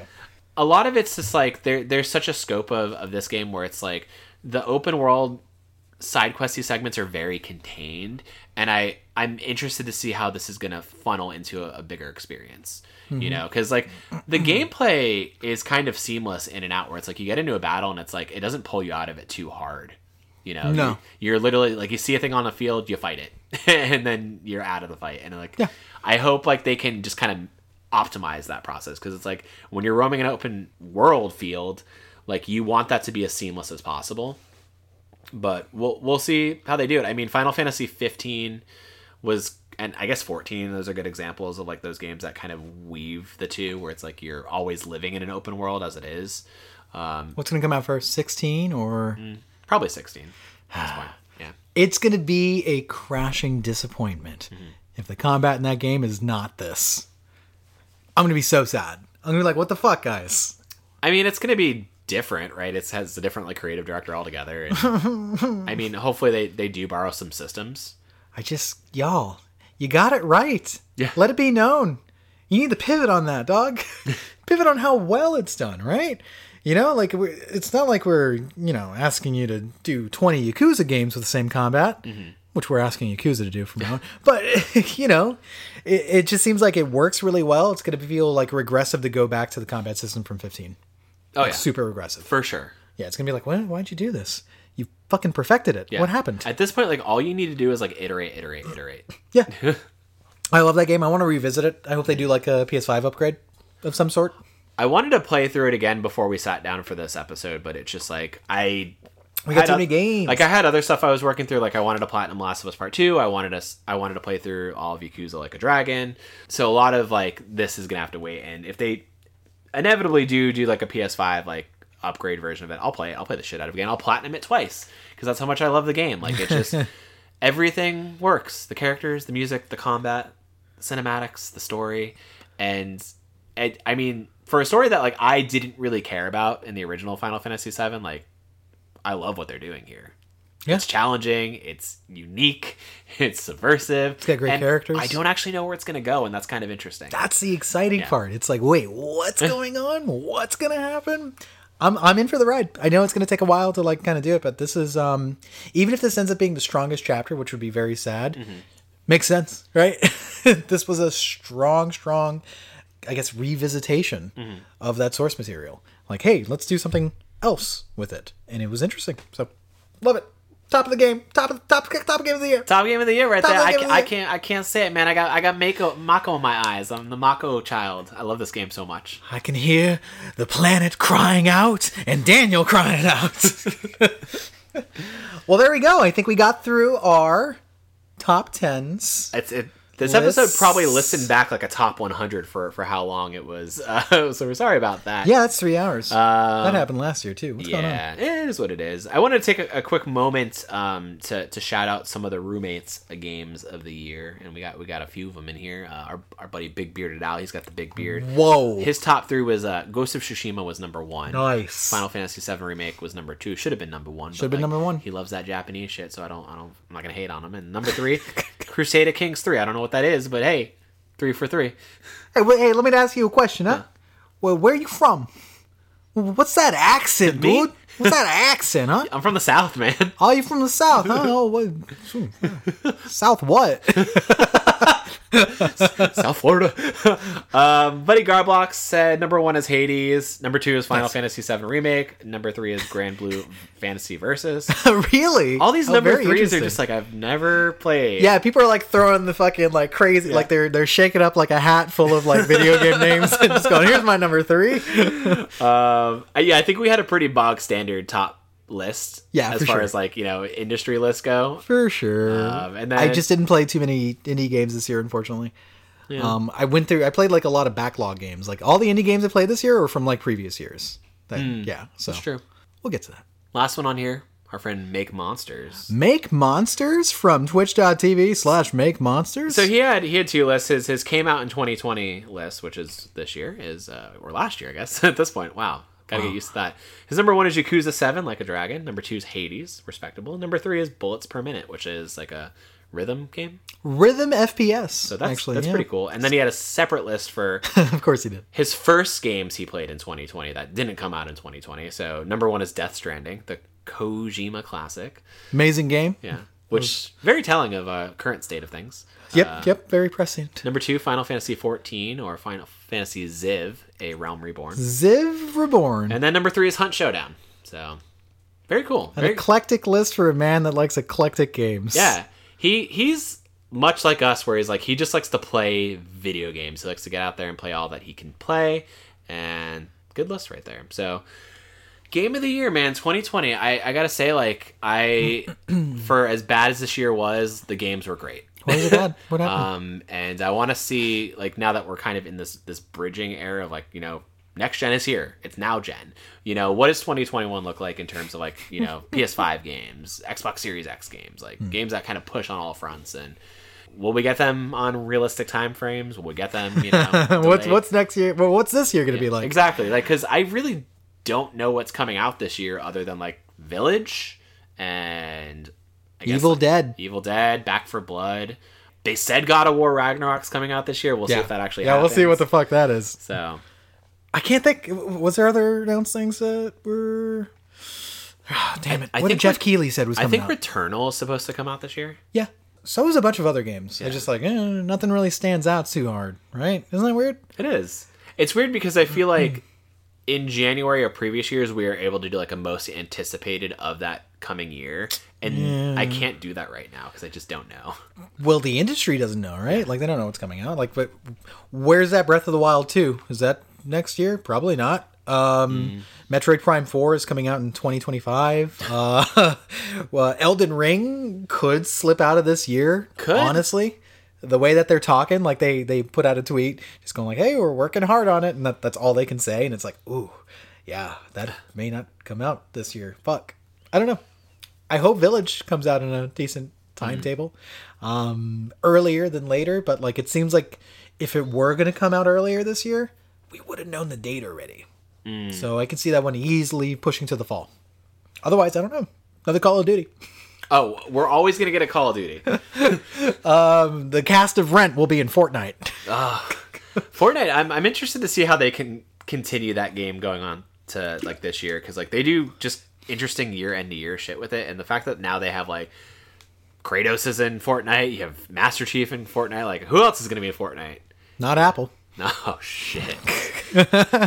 what another interesting moment from this year. But I mean, I don't know. There's stuff that like I'm hopeful for, but we'll have to see. We'll have to see what happens. We will. We have to live through it. Yeah. Well, hopefully this year is a bit kinder than 2020 was.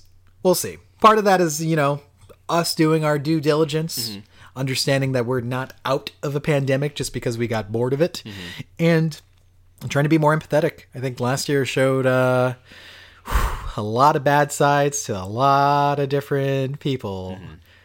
It's time to be better, I'd say. Yeah, I would want to see in these times that like the human empathy gets elevated, but I think it puts a magnifying glass on the worst of people and best of people in these situations.